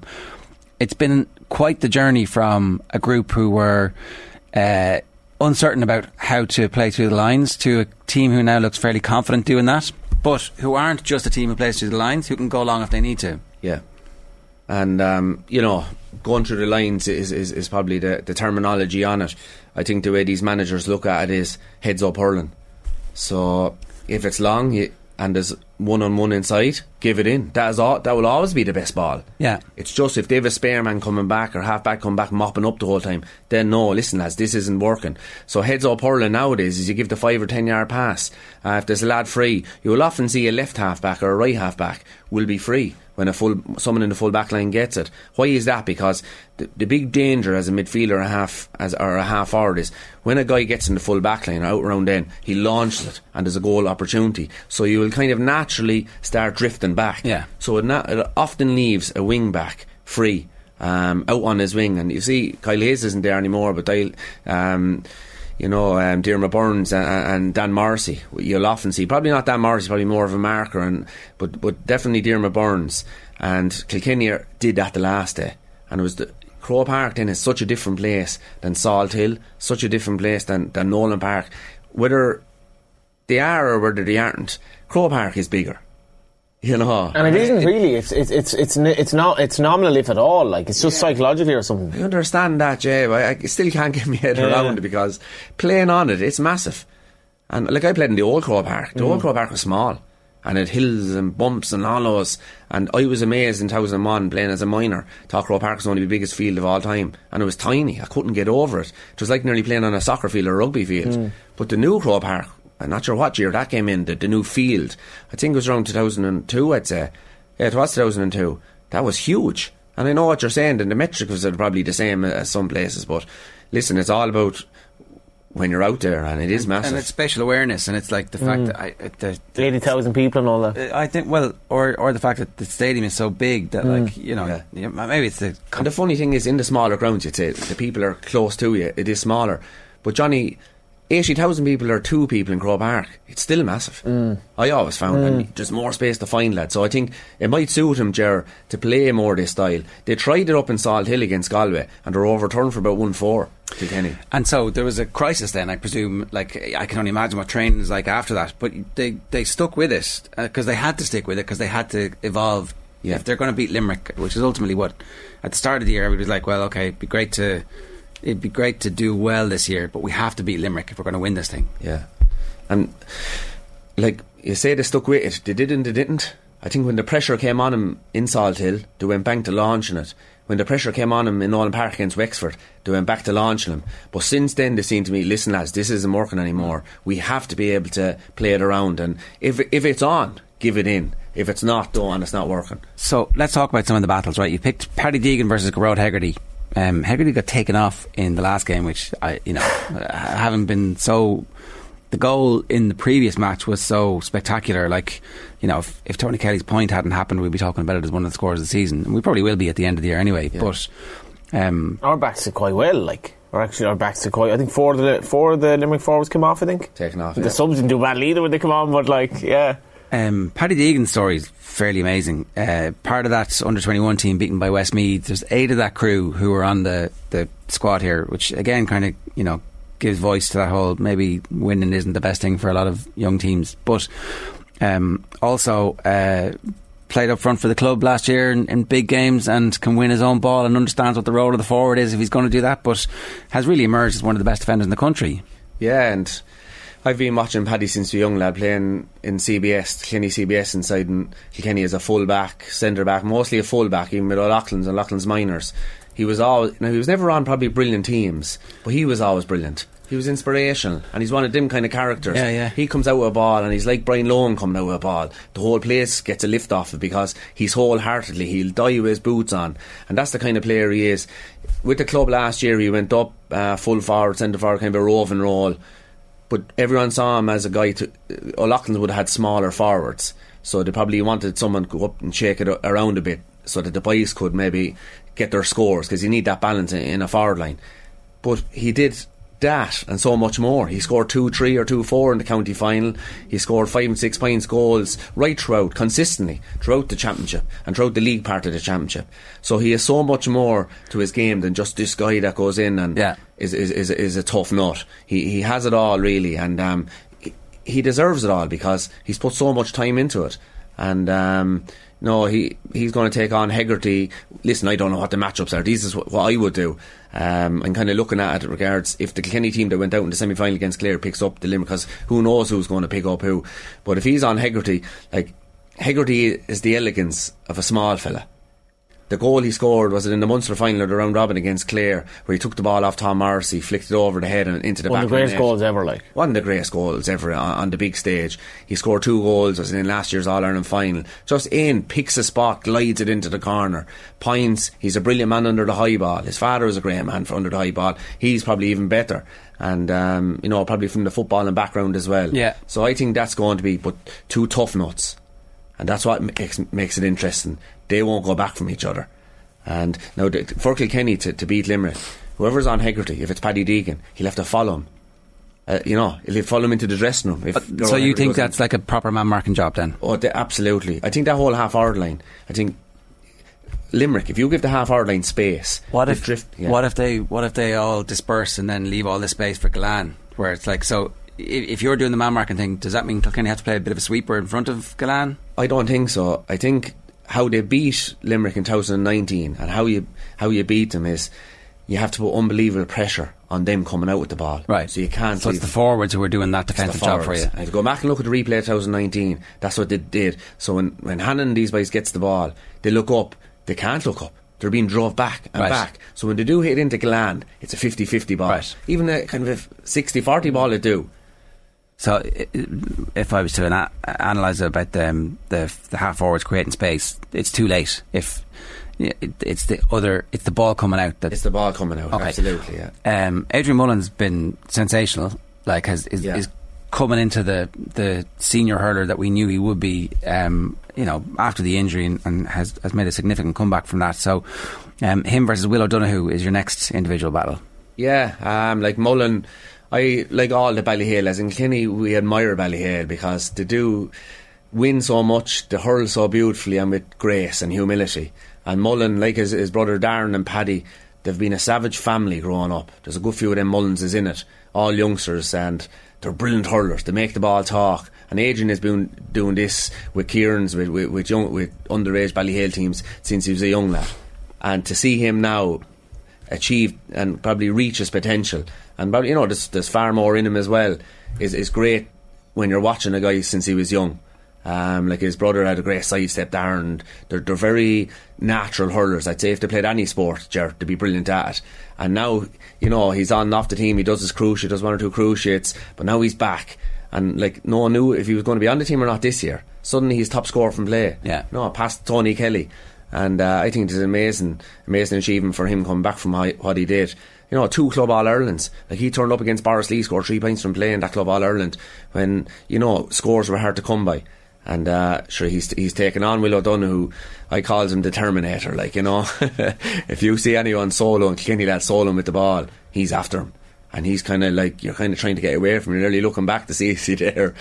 So Will O'Donoghue is a huge part of that. I'd say John Kiley really appreciates. Owen Murphy and Nicky Quaid have been the 2 best goalkeepers in the country for the last decade, and it's going to be really interesting to see what impact either/both of them have on the game. Yeah, and like Joe Canning spoke a few weeks ago about you never appreciate a free taker until he starts missing them. Then you say, geez, I'd love to have a free taker that scores all his frees.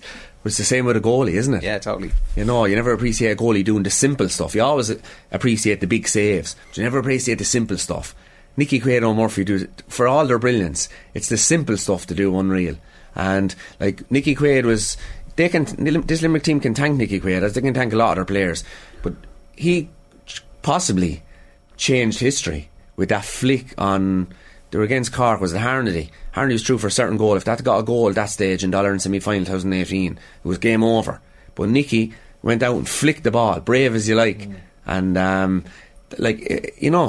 they were betting 2019 versus Kilkenny. Would we even be talking about Limerick today only for Nicky Quaid? Well, that's so important. John Kiley in the papers is like, I wasn't sure if I was the man for the job, and if we were going to lose another championship game, I was going to walk away. I don't know if he would have, because like if you'd lost by a few points to Cork, but they weren't Munster champions at that stage, so they still have probably no titles in the bag. No, and it's like, it's wonderful to have that humility to say that. Like, say, this could have gone a different way. instead of like this was a preordained, I was always going to be a great manager. Yeah, I think that's the thing that makes him a great manager. Do you know, it's like what made Jim Gavin was the defeat to Donegal. Like, I have this great, lavishly gifted team, we can go on and just keep winning and winning and winning, but that wasn't the case. Like, somebody else out-taught him, and so he went away and completely changed how that team played. And it's the same with Kiley, it seems. It's like that's why he's playing down the rivalry with Kilkenny, but the fact that Kilkenny beat them in the first year, and again, you know, I know it has to be a massive part, I think, Jerry, you know, for all Limerick people as well, because like you look at the history, like history would always tell you the big three: Kilkenny, Cork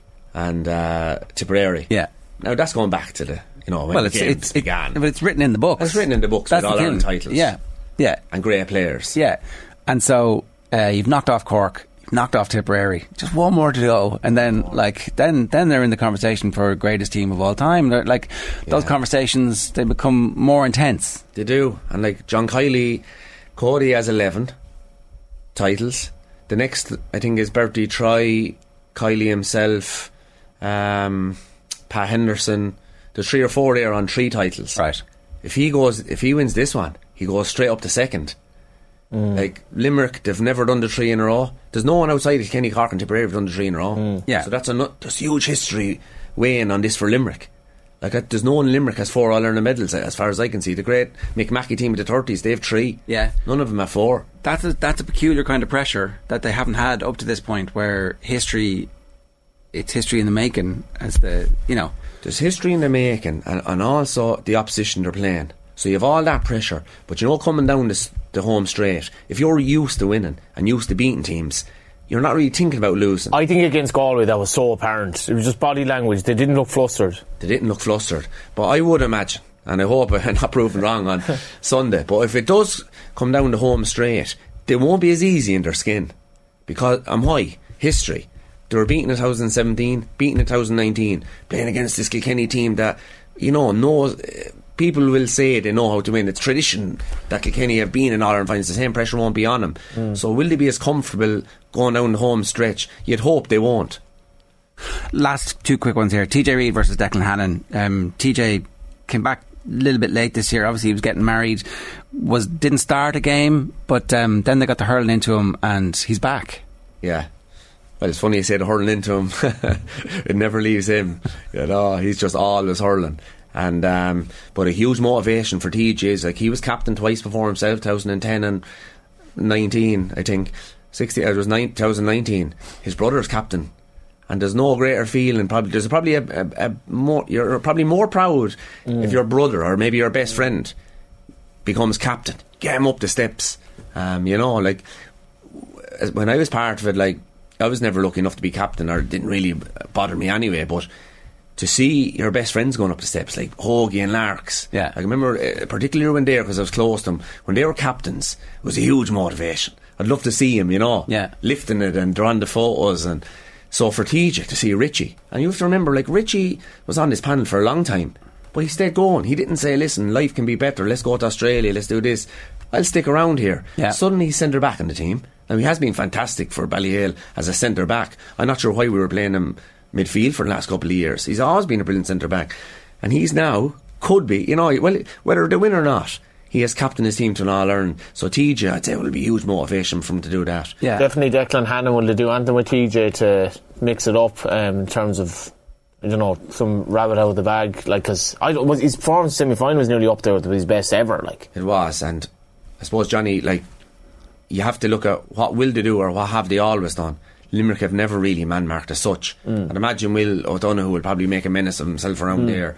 But Hannon is a sitting centre-back. That's what he does. That's what he does best. He's not going to go away from that to suddenly become a man-marker. Declan Hannon was never a man-marker. So you do what you do, and I'll try and do what I do better than what you do. I think that's the way they will do. And hopefully your midfielders will help you out. Just briefly on TJ, where does he stand in terms of free takers? Of the all-time great free takers? He just never seems to miss, like. Yeah, well, if you look at TJ, like, when he started, Henry was the free taker, and he took over from DJ, and Henry probably practiced and grew himself into an 8, 9 out of 10, you know, free taker. TJ then was the same. TJ used to miss good few when he was younger too. Like he was probably a 7 out of 10 free taker. Suddenly he became a 9 out of 10. So the pressure, I think you get used to it, and it suddenly becomes normal. You're used to doing this. So no, he has been unbelievable up there. The last individual battle is Hugh Lawler versus Aaron Gillane. Gillane's had one of those years where he's had an impact in every game, and he's one of the best hurlers in the game at the moment. He is, and maybe we underrate that sometimes. And he's got everything. He's spiky, he's clever, he's hard. He's a hardy buck as well. So Hugh Lawler has his work cut out. He does, and remember DJ used to say, "There's only one bad ball coming into the full forward line." What's that, DJ? No ball. And Gillane reminds me of that. He doesn't need a nice ball. Give it into him high, give it into him low, and he can win it. As you said, Spike, he's bowl and you need to be like that in the full forward line because the lads are going to be uptight on you. Gillane has done it in the big days. Last year's Munster final when Tipperary had him, he came on, I think he only came on in that game, but he was brilliant. Yeah, and he showed his pedigree, he showed his importance to this Limerick team because they had dropped him. And to come back from that as well is something, to respond the way he did also shows great character for whatever reason, not in the team in the first place, but that's a moment afterwards in years to come. Himself and Kylie will have a laugh about it, but in the moment I'm sure there's a bit of heat there. So right at the very end we're going to do clutch moments inspired by Sean O'Shea's free. So that was big balls from Sean O'Shea at the weekend. Yeah, it was massive. And hurling games usually get all the credit, but what a game. That Dublin and Kerry game had everything you want to see in a game. It had it. And I had just so much respect for him for the fact he missed the penalty, and they weren't the favourites. It'd be different if it was the other way around. Dublin, they have all the All-Ireland medals in their back pockets. This Kerry team doesn't, and people think they should have a few because they'd won so many minors and they've so much brilliance in their team individually and as a collective. So for him to step up after missing a penalty, and the goalie came out and tried to take it. I think Clifford came over and tried to take it, and he said, hold on a minute now, and to be different if it was a guy that was after nailing the penalty in the first half. This is a guy that knew that if he missed this, probably the knives would be out again, and by God it was some. And the way he curled it over, and even the shaking post couldn't stop it. So Sean O'Shea. So that was probably one of the biggest clutch scores. So this week's shout out is clutch scores. What have you got for us? So my top 6. Right, great. Yeah. So number 6, Henry's goal against Tipperary 2009 All-Ireland final. The penalty? The penalty. Yeah. The penalty. So although it wasn't the last one, if he'd have missed that, we were gone. Because we weren't hurling well at the time. Tipperary were doing all the hurling, but he came up with that big moment, and I don't think he'd been going. I think he spoke about that. He hadn't been hurling particularly well, he felt, that day. So to do that while feeling it, this is when there was 3 men on the goal. Yeah. I just thought it was just huge sense of relief. We went on and scored another goal after that. Number 5 then, Joe Canning.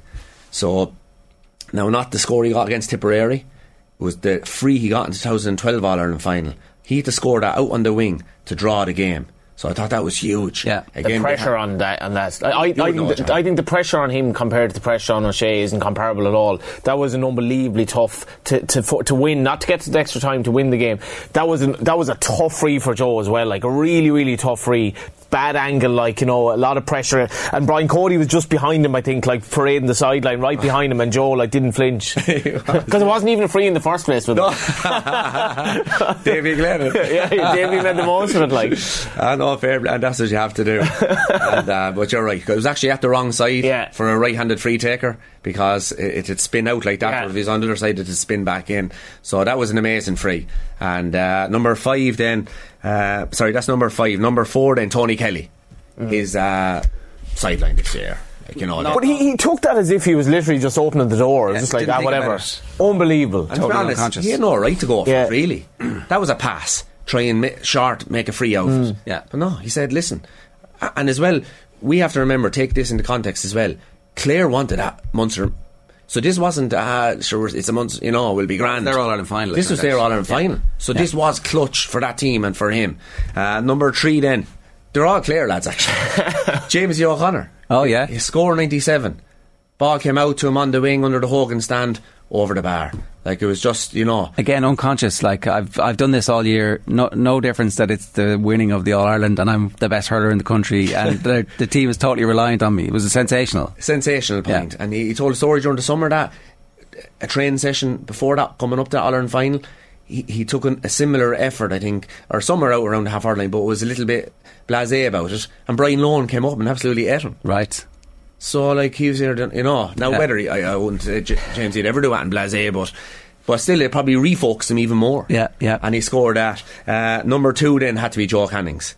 So, I remember the score he got against Tipperary, All-Ireland semi-final. And people think All-Ireland finals is where you win All-Ireland finals. You could win them in a first round. That was one that day. How many semi-finals were they beaten in? Yeah. And one of the best sporting photos ever, as you see him smile. And it was, absolutely. And everyone was delighted for Joe, because at that stage he had no All-Ireland medal.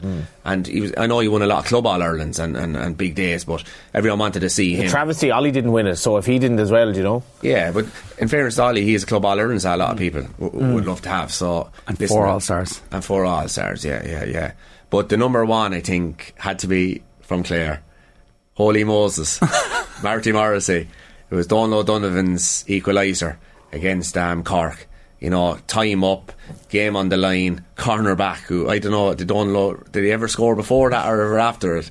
But what a moment for the county. What a moment for a player. What a moment for all cornerbacks. And so my number 1 clutch moment in hurling that I can remember is Donal O'Donovan's pint. I hope we get a similar moment this weekend. Certainly the feverish, the stadium shaking. I hope we get a couple of those moments this weekend, and it feels like we will. So you're predicting finally Kilkenny win to squeak it out?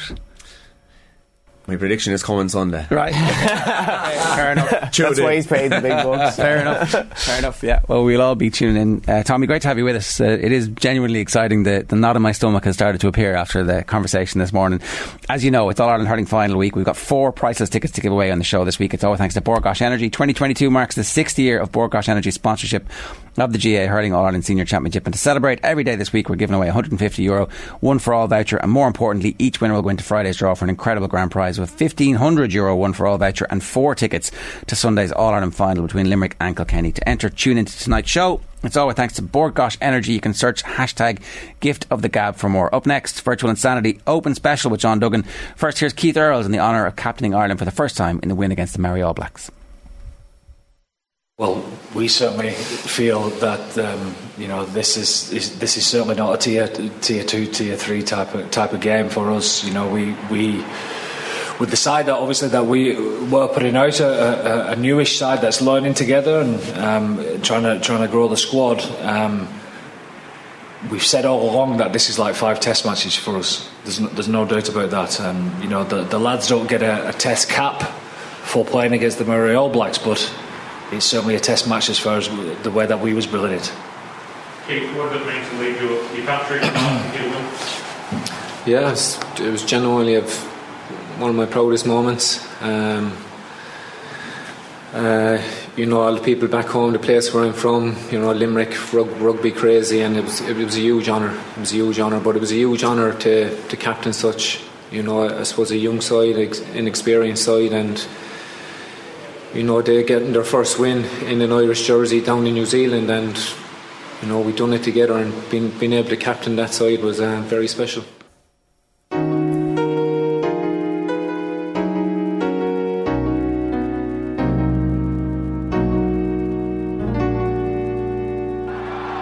You have entered Power Drive. Oh, wow! John Duggan. Jared, Johnny, how we doing? It's Christmas Eve for golf fans. This is great. This is as good as the Masters. The 150th Open at St Andrews, 6:35 in the morning. I love the way they don't stagger the tee times. They're teeing off at 6:30 and they're teeing off at 4:00, and it's going to be benign weather. It's going to be a beautiful 4 days. 7 Irish players in the field. Clara Jug, all the history, Seve Ballesteros, Woods, Nicholas. It's going to be brilliant. What's going to happen? Rory's going to win it, folks. Really? Yes. Really? Oh. Yes. Wow. 10-1. This is it. 150th Open. All the history, all the legacy. Great champions win the Open. And I do think that Rory, the way he's playing, can finally, after 8 years, end the drought. Got to be each way. No. What? No. He's going to. It's now or never. Jetzt oder nie. 10-1. Like, his approach play is much better. His putting with Brad Faxon has been so much improved. He's the leader in strokes gained on the PGA Tour. all the top 10s he's had, all top 10s in every single major, second in the Masters, 8th of the PGA, tied 5th of the US Open, 1 in Canada. I just think it's time. The storyline writes itself that Rory wins this week, I think, and he's the clear favourite. Shot 63 at St Andrews back in 2010. Shot 80. Did. And the fact that there's no wind, though, this week, I think is a big help for him. If it was a really windy week, I wouldn't be tipping him. But I think the fact that at Hoylake, when it was in 2014, it wasn't windy as well. And that, I think, plays into his hands because he's such a long, straight driver of the golf ball. And St Andrews is a course that you can really attack if your driving is good and long. And the putting being improved, I do think that this is it for Rory, you know. Okay, that's interesting. So this is non-patriotic. This is purely your money. No, this is not patriotic. I didn't tip him to the US Open. I'm in serious mode here. I've been having a barren streak. I had a really good weekend. Rory. I had a really good weekend. I back Kerry, I back Galway, I back the Wimbledon winner. I'm feeling I'm in dead serious mood here now, folks. I'm going to smash this Open Championship into smithereens. Okay, interesting. Right. This is confidence, Shady. Yeah, no. So I'm virtually now I'm betting like a man. But obviously, folks out there, it should be €1 each way. I've got this weird strategy in my head. So this is just fun for me. But so don't. If you're reading the article, don't be staking to the stakes I'm staking. How many majors do you know has he not won since he won his last one? Too many. We're into the 20s, okay. 25 or so. So like we're talking about this is a losing proposition generally, and I was the Pied Piper in this. I was like falling into the sea with Rory McIlroy. But if you think about it, each way this year you would have made a profit each way if you're backing him in the Masters, PGA or US Open. You would have made a profit, and I think we did that at the Masters. But this is the time now. It just seems right that this could be the week. Okay, it'll be a great week. What a brilliant Sunday afternoon sport it'll be if there's the All-Ireland hurling final and Rory winning the Open at the same time. None of us will see obviously the Open because we'll be all at Croker or watching the hurling, won't we? Patrick Cantlay is number 2. I don't know, maybe I shouldn't say anything. Okay, should I just not say anything and move on to the next person? That's the best thing for me to do here. Why? Patrick Cantlay, because the amount of abuse I get on Twitter about tipping Patrick Cantlay time and time again. So 25-1 Patrick Cantlay. I put my money where my mouth is myself. I don't know if you want to ask any questions about it, or will I move on? You are dogged. Like if you're tipping Cantlay and McIlroy, do you want to move on, or do you want to ask any questions about it? Go, keep going. Okay, so Patrick Cantlay. I'm not saying anything about Patrick Cantlay. I'm never going to say anything about Patrick Cantlay ever again. Can't lay a bet on him more like. Shane Lowry is 22-1 for 10 each way. Now we can talk about Shane, the fact that he's probably playing the best golf of his life. Like he really contended at the Masters. Like even that Irish Open, just made the cut, then stormed to a finish in the top 10. I love the way he didn't play the Scottish Open, like tuned up at Portmarnock. His approach play is fantastic. We know he loves the wind, even if it's not going to blow that much this week. He's got a really good record at the Dunhill Links with 3 top 10s there. Played well at Adair, I think. Did he finish second or third? Played well there, yeah. So, and he's won the Open by 6 shots. So he did that 3 years ago. So you have to think that an each-way proposition for Shane Lowry to finish in the top 9, 22-1 with William Hill, is a good bet. Hao Tong Lee. Wouldn't it be amazing, the 150th Open, if a Chinese winner of this global event? Hao Tong Lee nearly gave up golf last year. He really struggled during the pandemic, and then 2 tournaments ago he won the BMW International Open in Munich, and you might remember him F-bombing in his interview. Yeah. It was really kind of funny. Effing golf, man! I just loved it. It was just the best thing ever. This is an eclectic mix you got. Well, Hao Tong Lee, the thing about Hao Tong Lee is he's got a really, really good record at St Andrews. He's got 4 rounds in the 60s, including a 64 there. He was 3rd at the Open in 2017 at Birkdale with 63. And we know he's playing well. He's 140-1 for 5 each way. That's the kind of stuff we like. It is, so I think he's got the chutzpah, Hao Tong Lee. And the last one is an utter gutter. This is Danny Willett, who on form has got absolutely no chance, right? But he's a guy who comes out of nowhere and wins big tournaments. He won, obviously, the Masters 2016. He won the BMW at Wentworth 2019. He's won the DP World Tour Championship. Last October, came out of nowhere, won at St Andrews, the Dunhill Links. He's 150-1 for 5 each way. He was tied 12th at the Masters. Danny Willett likes playing at St Andrews, so not a form pick but a gut pick. So Danny Willett, Hao Tong Lee are the outsiders. Shane obviously I think is playing really well. Patrick Cantlay, I'm not going to say anything about it, and then Rory to win. Who's favourite, JD? Rory's a clear favourite. He's favourite by about 8 points. So Rory's about 10-11 to 1 shot. We're tipping him at 10-1. Xander Schauffele, who's really playing well at the moment, is the next prize player. John Ram a bit out of form. Justin Thomas obviously has won a major this year. Matt Fitzpatrick won the US Open. Seamus Power, like, I wouldn't put anybody off him. Padraig, some people are trying to pick him or whatever, but there's so many chances. 156 players, a lot of players with chances, and all right, bring it on, lads. Bring it on. Enjoy, John. Thanks very much, and best of luck with it. A reminder: OTB AM brought to you live each morning by Gillette Labs for an effortless finish to your day. Here's what we got on OTB Sports Radio for you today. At 1 o'clock, OTB Gold is Joe Malloy meeting Gerlach Nan. Rugby duos at 3, Ronan O'Gara and Stringer. Retro panel is leaders and captains in the dressing room. OTB Gold is Cribs, Porrick Harrington style, and the show is live tonight with Joe from 7. After the break, we're live with rugby analyst Derek McNamara to break down what went so right for Ireland last weekend. OTB AM. Right, Derek McNamara is back with us. You were 100% correct last time, Derek. You were like, calm down, stop being so grouchy. I thought you were in a bit of a slump, Jared. Well, to get you out of that. I was using the he was using the eye test, which is wrong. We should rely on data and analytics and facts and figures. Yeah, well, that's why I'm here. Yeah, it was a good game, wasn't it? It was. It's. I suppose there's many different ways of looking at it, but what did you think? What was your initial feeling when you saw it? I think that we controlled the game, like, in a way that. A couple of things ringing in my head was we're not going to be held up over the line as many times as we are again, and the tries will come for us, but our defence was significantly better. It seemed more aggressive, and it seemed like they had no real clue what to do in the face of our defence, which gives you good confidence. A little bit concerned at half time that we hadn't got further ahead, but their indiscipline was so spectacularly bad that you'd be worried. And then the other worry was that Jaco Piper, as refereeing, was so sclerotic and just like off that he could easily have made a mistake in the second half that would have cost Ireland, you know. I suppose from breaking it down, though, it's a very interesting kind of test case, because not all games pan out like this, obviously, with the amount of cards, but also when I kind of look back and I noticed that Sam Whitelock was out. So I got a bit of a stat here just around showing his kind of involvement in the game.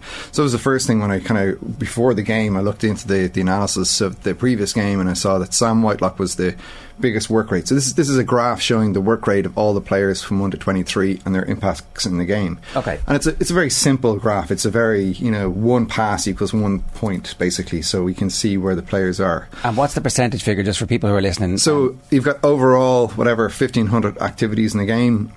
This is just a percentage of what each player is doing of those 1,500 activities. Okay, so it looks like Aaron Smith is the most important player, or certainly the most active player. But he's the passer. He's the link between the forwards and backs. So he's obviously going to have more activity. And this is why this graph is not perfect. So this is just a run of the mill work rate graph. Right. We can adjust that for like you say, to bring the graph down and make it much more level. But for us to show what impact the players had on the pitch. We can stick it back up there. So the idea here is to look at, there's two people that we want to kind of take a look at. There's Sam Whitelock and there's Aria Sevilla.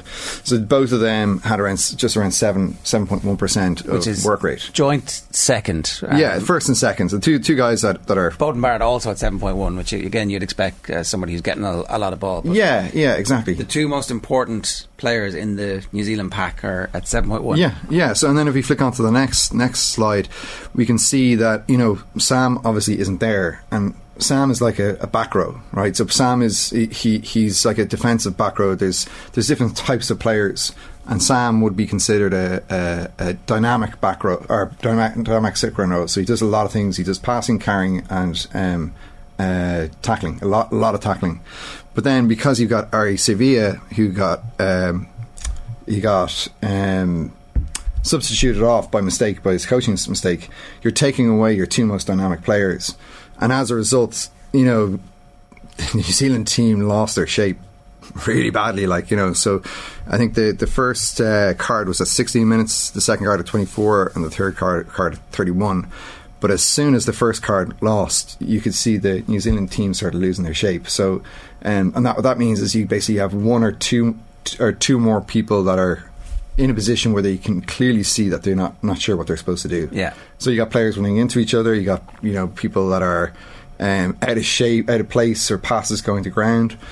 And for me, that was the biggest thing, that they just didn't have the game plan that they whatever. Well, I would actually, and this is one of the reasons why I'm quite positive about this weekend's Ireland's chances, is that the errors and issues and the problems that are there are, from my perspective, from an analytical perspective, are pretty deep. Okay, so they're not, because I was going to say, if you were talking to a New Zealand crowd this week, you'd be like, don't be so pessimistic. All we got to do is fix Sam Whitelock coming back, and Ardie Savea is going to play the full game, and boom, all of a sudden there's a transformative impact there. But the problem with that is that the trajectory of what New Zealand's performance analytics has been over the last number of years has not been like this. It's not been bad, but it hasn't been going up. You know what I mean? Plateaued, or pardon? Plateaued, or just no, getting slightly worse. Like they're. So I know a couple of the guys in New Zealand rugby, so I've communication with them, and you know, one area that they started looking at once I started being involved with them was around the breakdown, but they've forgotten all about that again, and you can see it in their body. You know, if you look at a lot of the players, especially the front five, a lot of their body positions are sideways coming into the ruck. Well, it's mad because they obviously they'd never get penalised for it, or very randomly, and then last week they said we are going to penalise this, and it's transformative. That's just a certain type of. So what you're talking about there is a blowout ruck. So that's where the guys come in and there's another person trying to steal the ball, and you know the guy has to come along and blow the other player out to try and make sure that the ball is retained. But what I'm talking about is guys coming in, standing sideways, looking at the ball, which means that they're very open to be pushed back on their own ball, disrupting their scrum half, which you can see the Irish players were doing. You'll see that, you know, every once in a while you'll see a player falling back nearly onto the scrum half, and that's because their body positions. And that tells me that it's not just being coached. One-off. Yeah. It's not being coached. No, it's a prolonged period of. How could that be at that level of rugby? I mean, because they're so spectacularly talented that they can get away with it, or that the referees sort of. So technique isn't really coached in rugby a lot of the time, especially at the breakdown, and that's changing now. Like that's something that since I've been involved in the game, I've tried helping all teams that I'm involved. So you see when you go to training sessions, you'll see players come along and they'll do exactly that. And the idea is to get coaches to understand that what really matters is making sure that your body positions are right. And then you take things from different sports, right? So different sports do different things. And you look at the way in which I brought up American football a couple of times just because I worked with an American football company, but if you look back at the way in which they're trying to combat the head injury problems, they're coaching players to keep their head up so their spine is straight and they're able to see what's coming in front of them. And that's what you'll see that like Josh van der Fleer is like that really good rucker. You see the South African captain Siya Kolisi. Yeah, Siya Kolisi. And which you'll see, he'll get down and he'll get his body up and he'll be looking at where the threat is coming from. And as a result, that small little change in knowing what's going to come allows players to work on their technique, and technique becomes much more important. And it's the same with that for all skill sets, right? So that's one thing that our analysis platform helps teams do, is work on technique rather than just numbers, you know. And the idea is then, with working on technique and improving skill sets over periods of time, skill sets get better, which means player size gets smaller, which means that the impacts get less, and that's the kind of that's what I'm trying to do in the game, is trying to evolve the game through skill rather than, because if more skillful, faster, smaller players always going to be, because rugby is a game of what do you call it? Where you can't touch the other person, you're trying to avoid the other people. So if you got faster, smaller, more skillful players, you're going to win. Evasion, that's the word. Yeah. Manager. As long as it isn't preceded by tax, we're fine. So what else have you been looking at that's given you confidence, apart from the fact that technique is an opportunity for Ireland to attack next week? Well, there are some trends in the Irish team that are not so. It's New Zealand. If you actually look at the second half and the quality of the team in the second half, New Zealand actually performed slightly better than Ireland in the second, throughout the game. But that's because New Zealand held on to the ball more. But if Ireland can maintain their scrum, and maintain their heads. I've heard a lot in media about New Zealand coming out and being more aggressive and being more. I would say it's the complete opposite. Actually, I'd say if New Zealand were to get any advice on this, I'd say they need to take back the aggression side of things. They actually need to let their players become more aware of what's going on rather than running into rucks with their heads or trying to smash people. Get leaders back in that team, bring it back to basics, and ensure that they're not getting those cards, because that's the whole reason New Zealand's game plan fell apart. But is it a sign of insecurity? Like, why do they need to resort to this? Well, it's a macho thing, right? It's rugby. But you still have to play within the rules, though. Like, so you don't. Well, you obviously do, because they get a player sent off, and they basically they could have 3 or 4 players sent off in every game.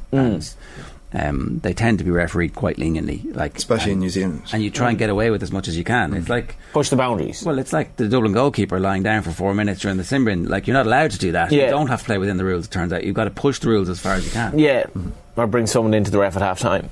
Exactly. Yeah. But rugby is a physical sport. It's the nature of the entire sport is to be more physical than your opposition.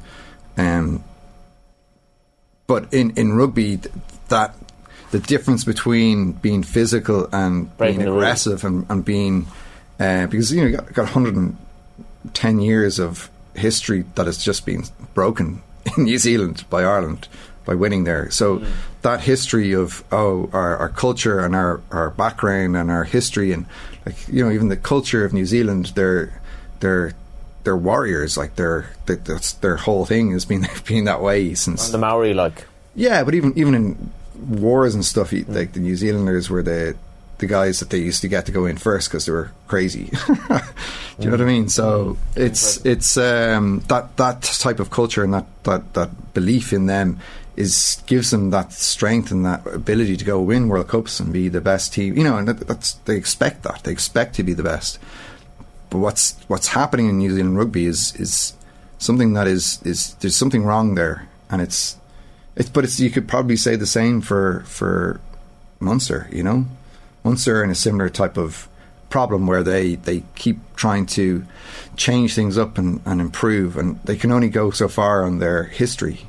They need to fix their squad or their development and their nurturing of people, staff and players, and that doesn't appear to be something that they're thinking. Well, they are obviously they're thinking about it, but have they implemented something?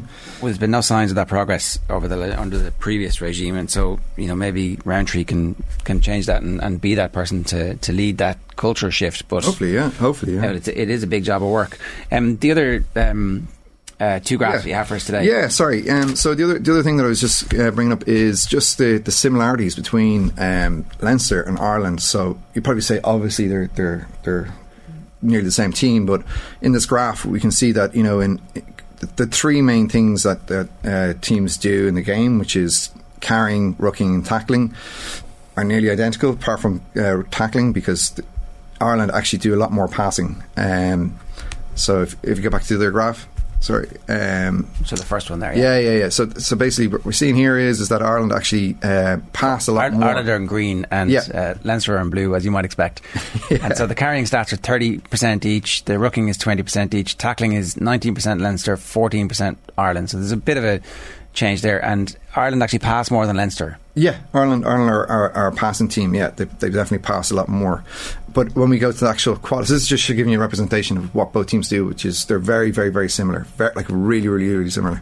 But then if you go to the actual next graph, which is the quality of both, you can actually see that Ireland as a team are better at carrying, but then they're nearly identical at passing, tackling, and rucking and kicking. So the quality of both teams is nearly identical. And the actual way in which they play is very, very similar, except for they pass a little more. If I was to put in a different team in here, the graph would be totally skewed. So just from an analytical perspective, they play in the same game plan, they're implementing the same type of approach, they're doing a little bit more passing, but the quality of the teams is remaining very, very similar. So the Leinster platform is really good for Ireland, and Ireland and Leinster obviously benefit then from having their best players go and experience world-class rugby and come back. Yeah, I think there's a little bit of a difference. Like Sabundiaki would be a second receiver instead of Sexton, which I've seen in the Six Nations and things like that. So I'd say you might see a bit of that come Saturday. Okay, what do you think of Kieran Frawley at out half? What's happening with you? I mean, I'm just throwing this to you here without having, I brought this up this morning. It's like, who is this guy? I mean, how many more out halves do we have that aren't Sexton? It's like, I don't know, Jer. I don't know. I don't have the data. I wouldn't speculate. Okay, I haven't had a chance to actually look at the Mary game yesterday. Right. Well, actually, so you have the data. How important is Sexton? Like, what happens after Sexton? How do Ireland finally start without Sexton? Pray. I don't know. Like, there's. He's only 37. Yeah, no, we've talked about this before. But the blueprint for a scrum or for a 10 is, it's set there. You need to be able to carry the ball, he needs to be able to pass the ball, but he needs to be able to kick the ball, and he needs to be able to kick the ball over the bar. But the way in which he does it, and it's something that we have analysed from this week, but I don't have the data set. I wasn't able to calculate it for today. I might be able to do it for next week. But is his ability to get to the line and so applying pressure versus being under pressure. So applying pressure is you bringing the ball to the opposition and forcing your opposition to not know where the ball's going to go, compared to applying or being under pressure, which is them forcing you to make a mistake. New Zealand last week didn't apply any pressure whatsoever. So Leinster were able to apply, force their own pressure on New Zealand by bringing the ball to the line. And players going There's a Freudian slip there, did you notice? Yeah. You said Leinster were able to apply that pressure. Yeah. Interchangeable. I nearly let it away. Yeah. But it is Leinster's game plan to a certain extent, implemented with slightly better players, and fully Irish players. There seems to be more offloading for Ireland. When you said they're more passing, is that I seem to keep all alive a bit more often. I don't want to spend 5 minutes looking at that. No, that's fine. But it would make sense. But again, you got to take into consideration the weather conditions. Yeah. Right. So that was indoors last week. Yeah, totally different from the first one. Yeah, exactly. Yeah, but basically the difference, we talked about this the previous week, is without Sexton we got destroyed. When Sexton was there, we were doing really well before he got injured. I mean, it's not really that much. He's a leader though as well. So well, I think psychologically is a big thing. Yeah, but he's like in the conversation for our greatest ever player. Yeah. Right, very good stuff. Thanks very much. Enjoy the game this weekend. Thank you. It's Derek McNamara, Sports Asset Management there. A reminder, OTBAM brought to you live each morning by Gillette Labs for an effortless finish to your day. Up next, we're continuing the build up to the final test alongside former Ireland captain Fiona Coughlin. First, here's the lads on the show last night talking about the impact Kieran Frawley has made. Back after this. Like it's one of the most difficult challenges. That's right. Just to step below Test match rugby to play against Maori All Blacks. Yeah. At 10, a position where he's not theoretically not familiar with based off his position, his time at Leinster, even though he has played a couple of games at 10 at Leinster, and he's proven that he can do it. Even in that first test, when Ireland were, in all honesty, a shambles against the Maori All Blacks, Frawley had moments where he took to gain line. He showed promise at 10. Now, what I'm saying is, if you look at hypothetically Handré Pollard, he plays almost no game time at 10 at club level in France, but he's South Africa's first choice number 10. It's the ability to play 10, but also the ability to play 12 that makes Frawley a unique prospect for Ireland going forward. He can be that player that has the ability to play 10 but doesn't always play all of his games at 10. He can play 10 for Ireland without necessarily having played any game at 10 for Leinster. Why has that fear been there from an Irish perspective, do you think, about adaptability and having to specialise?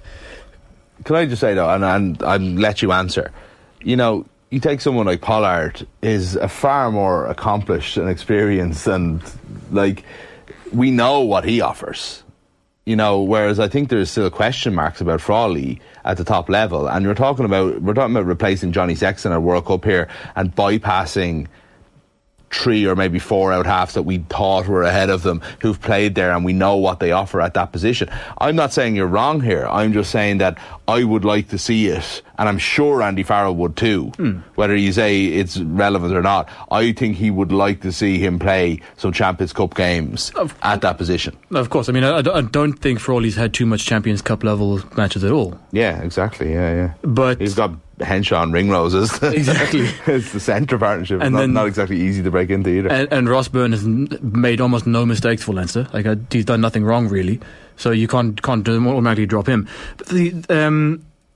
But where I'm coming from though is it's not necessarily like he needs to play. Like, he doesn't need to make up for Sexton immediately. Like, he doesn't have to be the starting Irish number 10 as soon as Sexton retires. Joey Carbery can easily fill in that role. He's done very little wrong in an Irish jersey to warrant automatic dropping. But what Frawley offers is that Sexton style, and Carbery doesn't.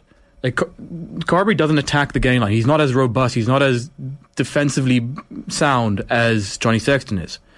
Whereas Kieran Frawley, because he's got that ability to play 12 and even 13 or even fullback at a push, he's got the ability to play all positions in the back line, but that also gives him the skills and the sort of strength that those other positions give him, like that defence, like that being able to front up to Josh Ioane and actually take his game to him, take a big hit from a Papali'i or whoever and get back up. Carbery's shown that he doesn't necessarily have that ability to take that big hit, so he plays a little bit deeper. He doesn't take the hits. He's got a different style to Johnny Sexton, and there's nothing wrong with Ireland playing a style that suits Joey Carbery. If Joey Carbery's the way you want to go, by all means, but he doesn't play like Sexton, so don't force him to play like Sexton. Frawley has the ability to play like Sexton. Who has the ability to play like Sexton? That is the question. Fiona Coughlin, how are you? Hi, morning, how's things? Where are we at with our out-half situation now? It just gets... Clearly we need Sexton to turn 37 this week. The waters afterwards just seem more muddy than ever. Yeah, it is. I think it's obviously unfortunate for Harry Byrne to go there and not get any game time from home with injury. Frawley's certainly taken his opportunity, particularly this week. The first game it was a little bit murky, but that was only his second start at 10. So then this was his third start. So he certainly improved immensely in that 12-day turnaround.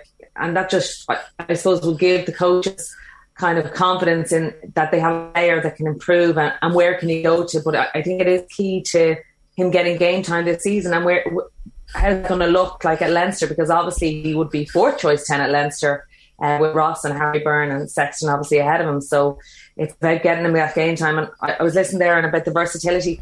I think having versatility is great and in lots of areas around the pitch, the back three, the centres and stuff. But I think at 10, I think you need to nail down that position. I think Frawley spoke, he doesn't want to be jack of all, master of none. And I think it's really important that they're going to focus on him as 10 at international level, that he has to play 10.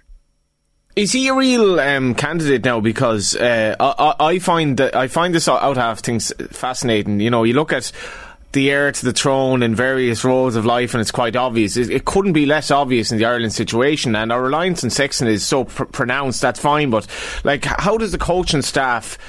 Is it organic where it decides, right, this is our guy to go for? Because you're literally talking about 4 or 5 individuals here who could get that job. Listen, I think they've put time into some players that haven't fronted up and delivered. We've seen the likes of Carthy, Billy Burns, Harry Byrne's been in there. Obviously Carbery has come back to the form that we kind of expected him to come back to, and whether his best position is actually 15, I think it possibly is, and that now Frawley is stepping into this, but it's a matter of giving him that game time. I suppose a lot of them probably through injury haven't had a lot of consistency in game time at the highest level. And look, we have to give him, there's no one going to match Johnny or get near him in the next year, but we need to get game time into some of them so that they're ready to go, hopefully not injury to Johnny, that he doesn't have to play 5 games on the bench in the World Cup if you're looking to get to a World Cup final. What have you made of the tour so far? So, I suppose, what are we talking about? A week ago, this could be a 0 from 5, the way Ireland were going. Obviously, a lot of disappointment after the first test, and 3 or 4 days is a long time in rugby. Oh, look, it's a hugely successful tour now. Going into this, I didn't know what we were going to come out with. I was thinking one win would be a successful tour, but I think the improvement in both teams, the test team and the midweek team, in a short space of time was unbelievable, and just the work that the coaches had to put in to get two teams ready for high level ball is really impressive. And then some of those midweek players really putting their best foot forward and putting, like, you know, they could be in contention for test spot places, but I think that Andy Farrell will stick the team that he had as much as possible. Obviously there's injury to Gary Ringrose, so that'll be someone slotting in, whether Finlay Bealham will be able to make the bench or not, someone might slot in there. But, you know, the likes of Coombs, Timoney, Treadwell and Frawley, you know, definitely put their name up there and will be in the conversation, but I just don't think it's going to happen this week. But yeah, hugely successful tour now, regardless of what happens this weekend, but they'll certainly look to want to go one better. How impressive is Andy Farrell? Because like he just exudes this kind of calmness even when things aren't necessarily going well. It's been it's been very successful since he took over, but like he's never far off scrutiny as well. But he just seems to, like, that response in the second test was quite stark, and obviously the players completely believe in what they're doing. Look, we were all slating him in media for the first, I don't know, what year and a bit, and the players had full confidence in him then. Johnny had spoken a lot then about things were coming together. They were confident in the way they were playing, but we just couldn't see it on the pitch. And then suddenly things clicked and they were getting those performances. And he seems to have real confident players and puts his faith in them. Like, if you look at the likes of James Lowe, who's been slated for his defensive performances, Andy Farrell takes him, does work with him, and he comes even stronger. Jameson Gibson Park was second string at Leinster. Andy Farrell sees something in him, puts his confidence in him, and he repays it in full faith. And I think when you hear the likes of Wilsey and Peter Manning talking about how good the camp is, how good the environment is, how they're supporting the midweek team and they're all in together, like, you don't say that for no reason. Like, you don't fake it. You just say nothing. So I truly believe that there is a really good vibe in camp, and they're all getting on and they're all working towards the same thing. And, you know, even Craig Casey at the weekend, you know, delighted obviously with the Maori win and the way it was going, but not hiding from the fact that he wants to be in that team as well and not afraid to say it. You know, just there's real good, healthy competition there, I think. I've heard Derek McNamara come in and kind of crunch the stats on it. Like, what's happening with the All Blacks from your perspective? Because I guess that the invincibility thing is more of a veneer at this stage, and now they're facing a potential loss in this test 2-1, which I think a lot of Irish fans are expecting at this stage. What's happening with the All Blacks? In some ways they probably don't have the players that they had years ago when we were looking at their invincibility in the last kind of year. I think when they came up in the autumn to Ireland, we were talking about them being fatigued at the end of the season, but that's clearly not the case now. It's the start of their season, and just look like they're not connected. You know, they've had injuries in their centres. They probably wouldn't be the starting centres.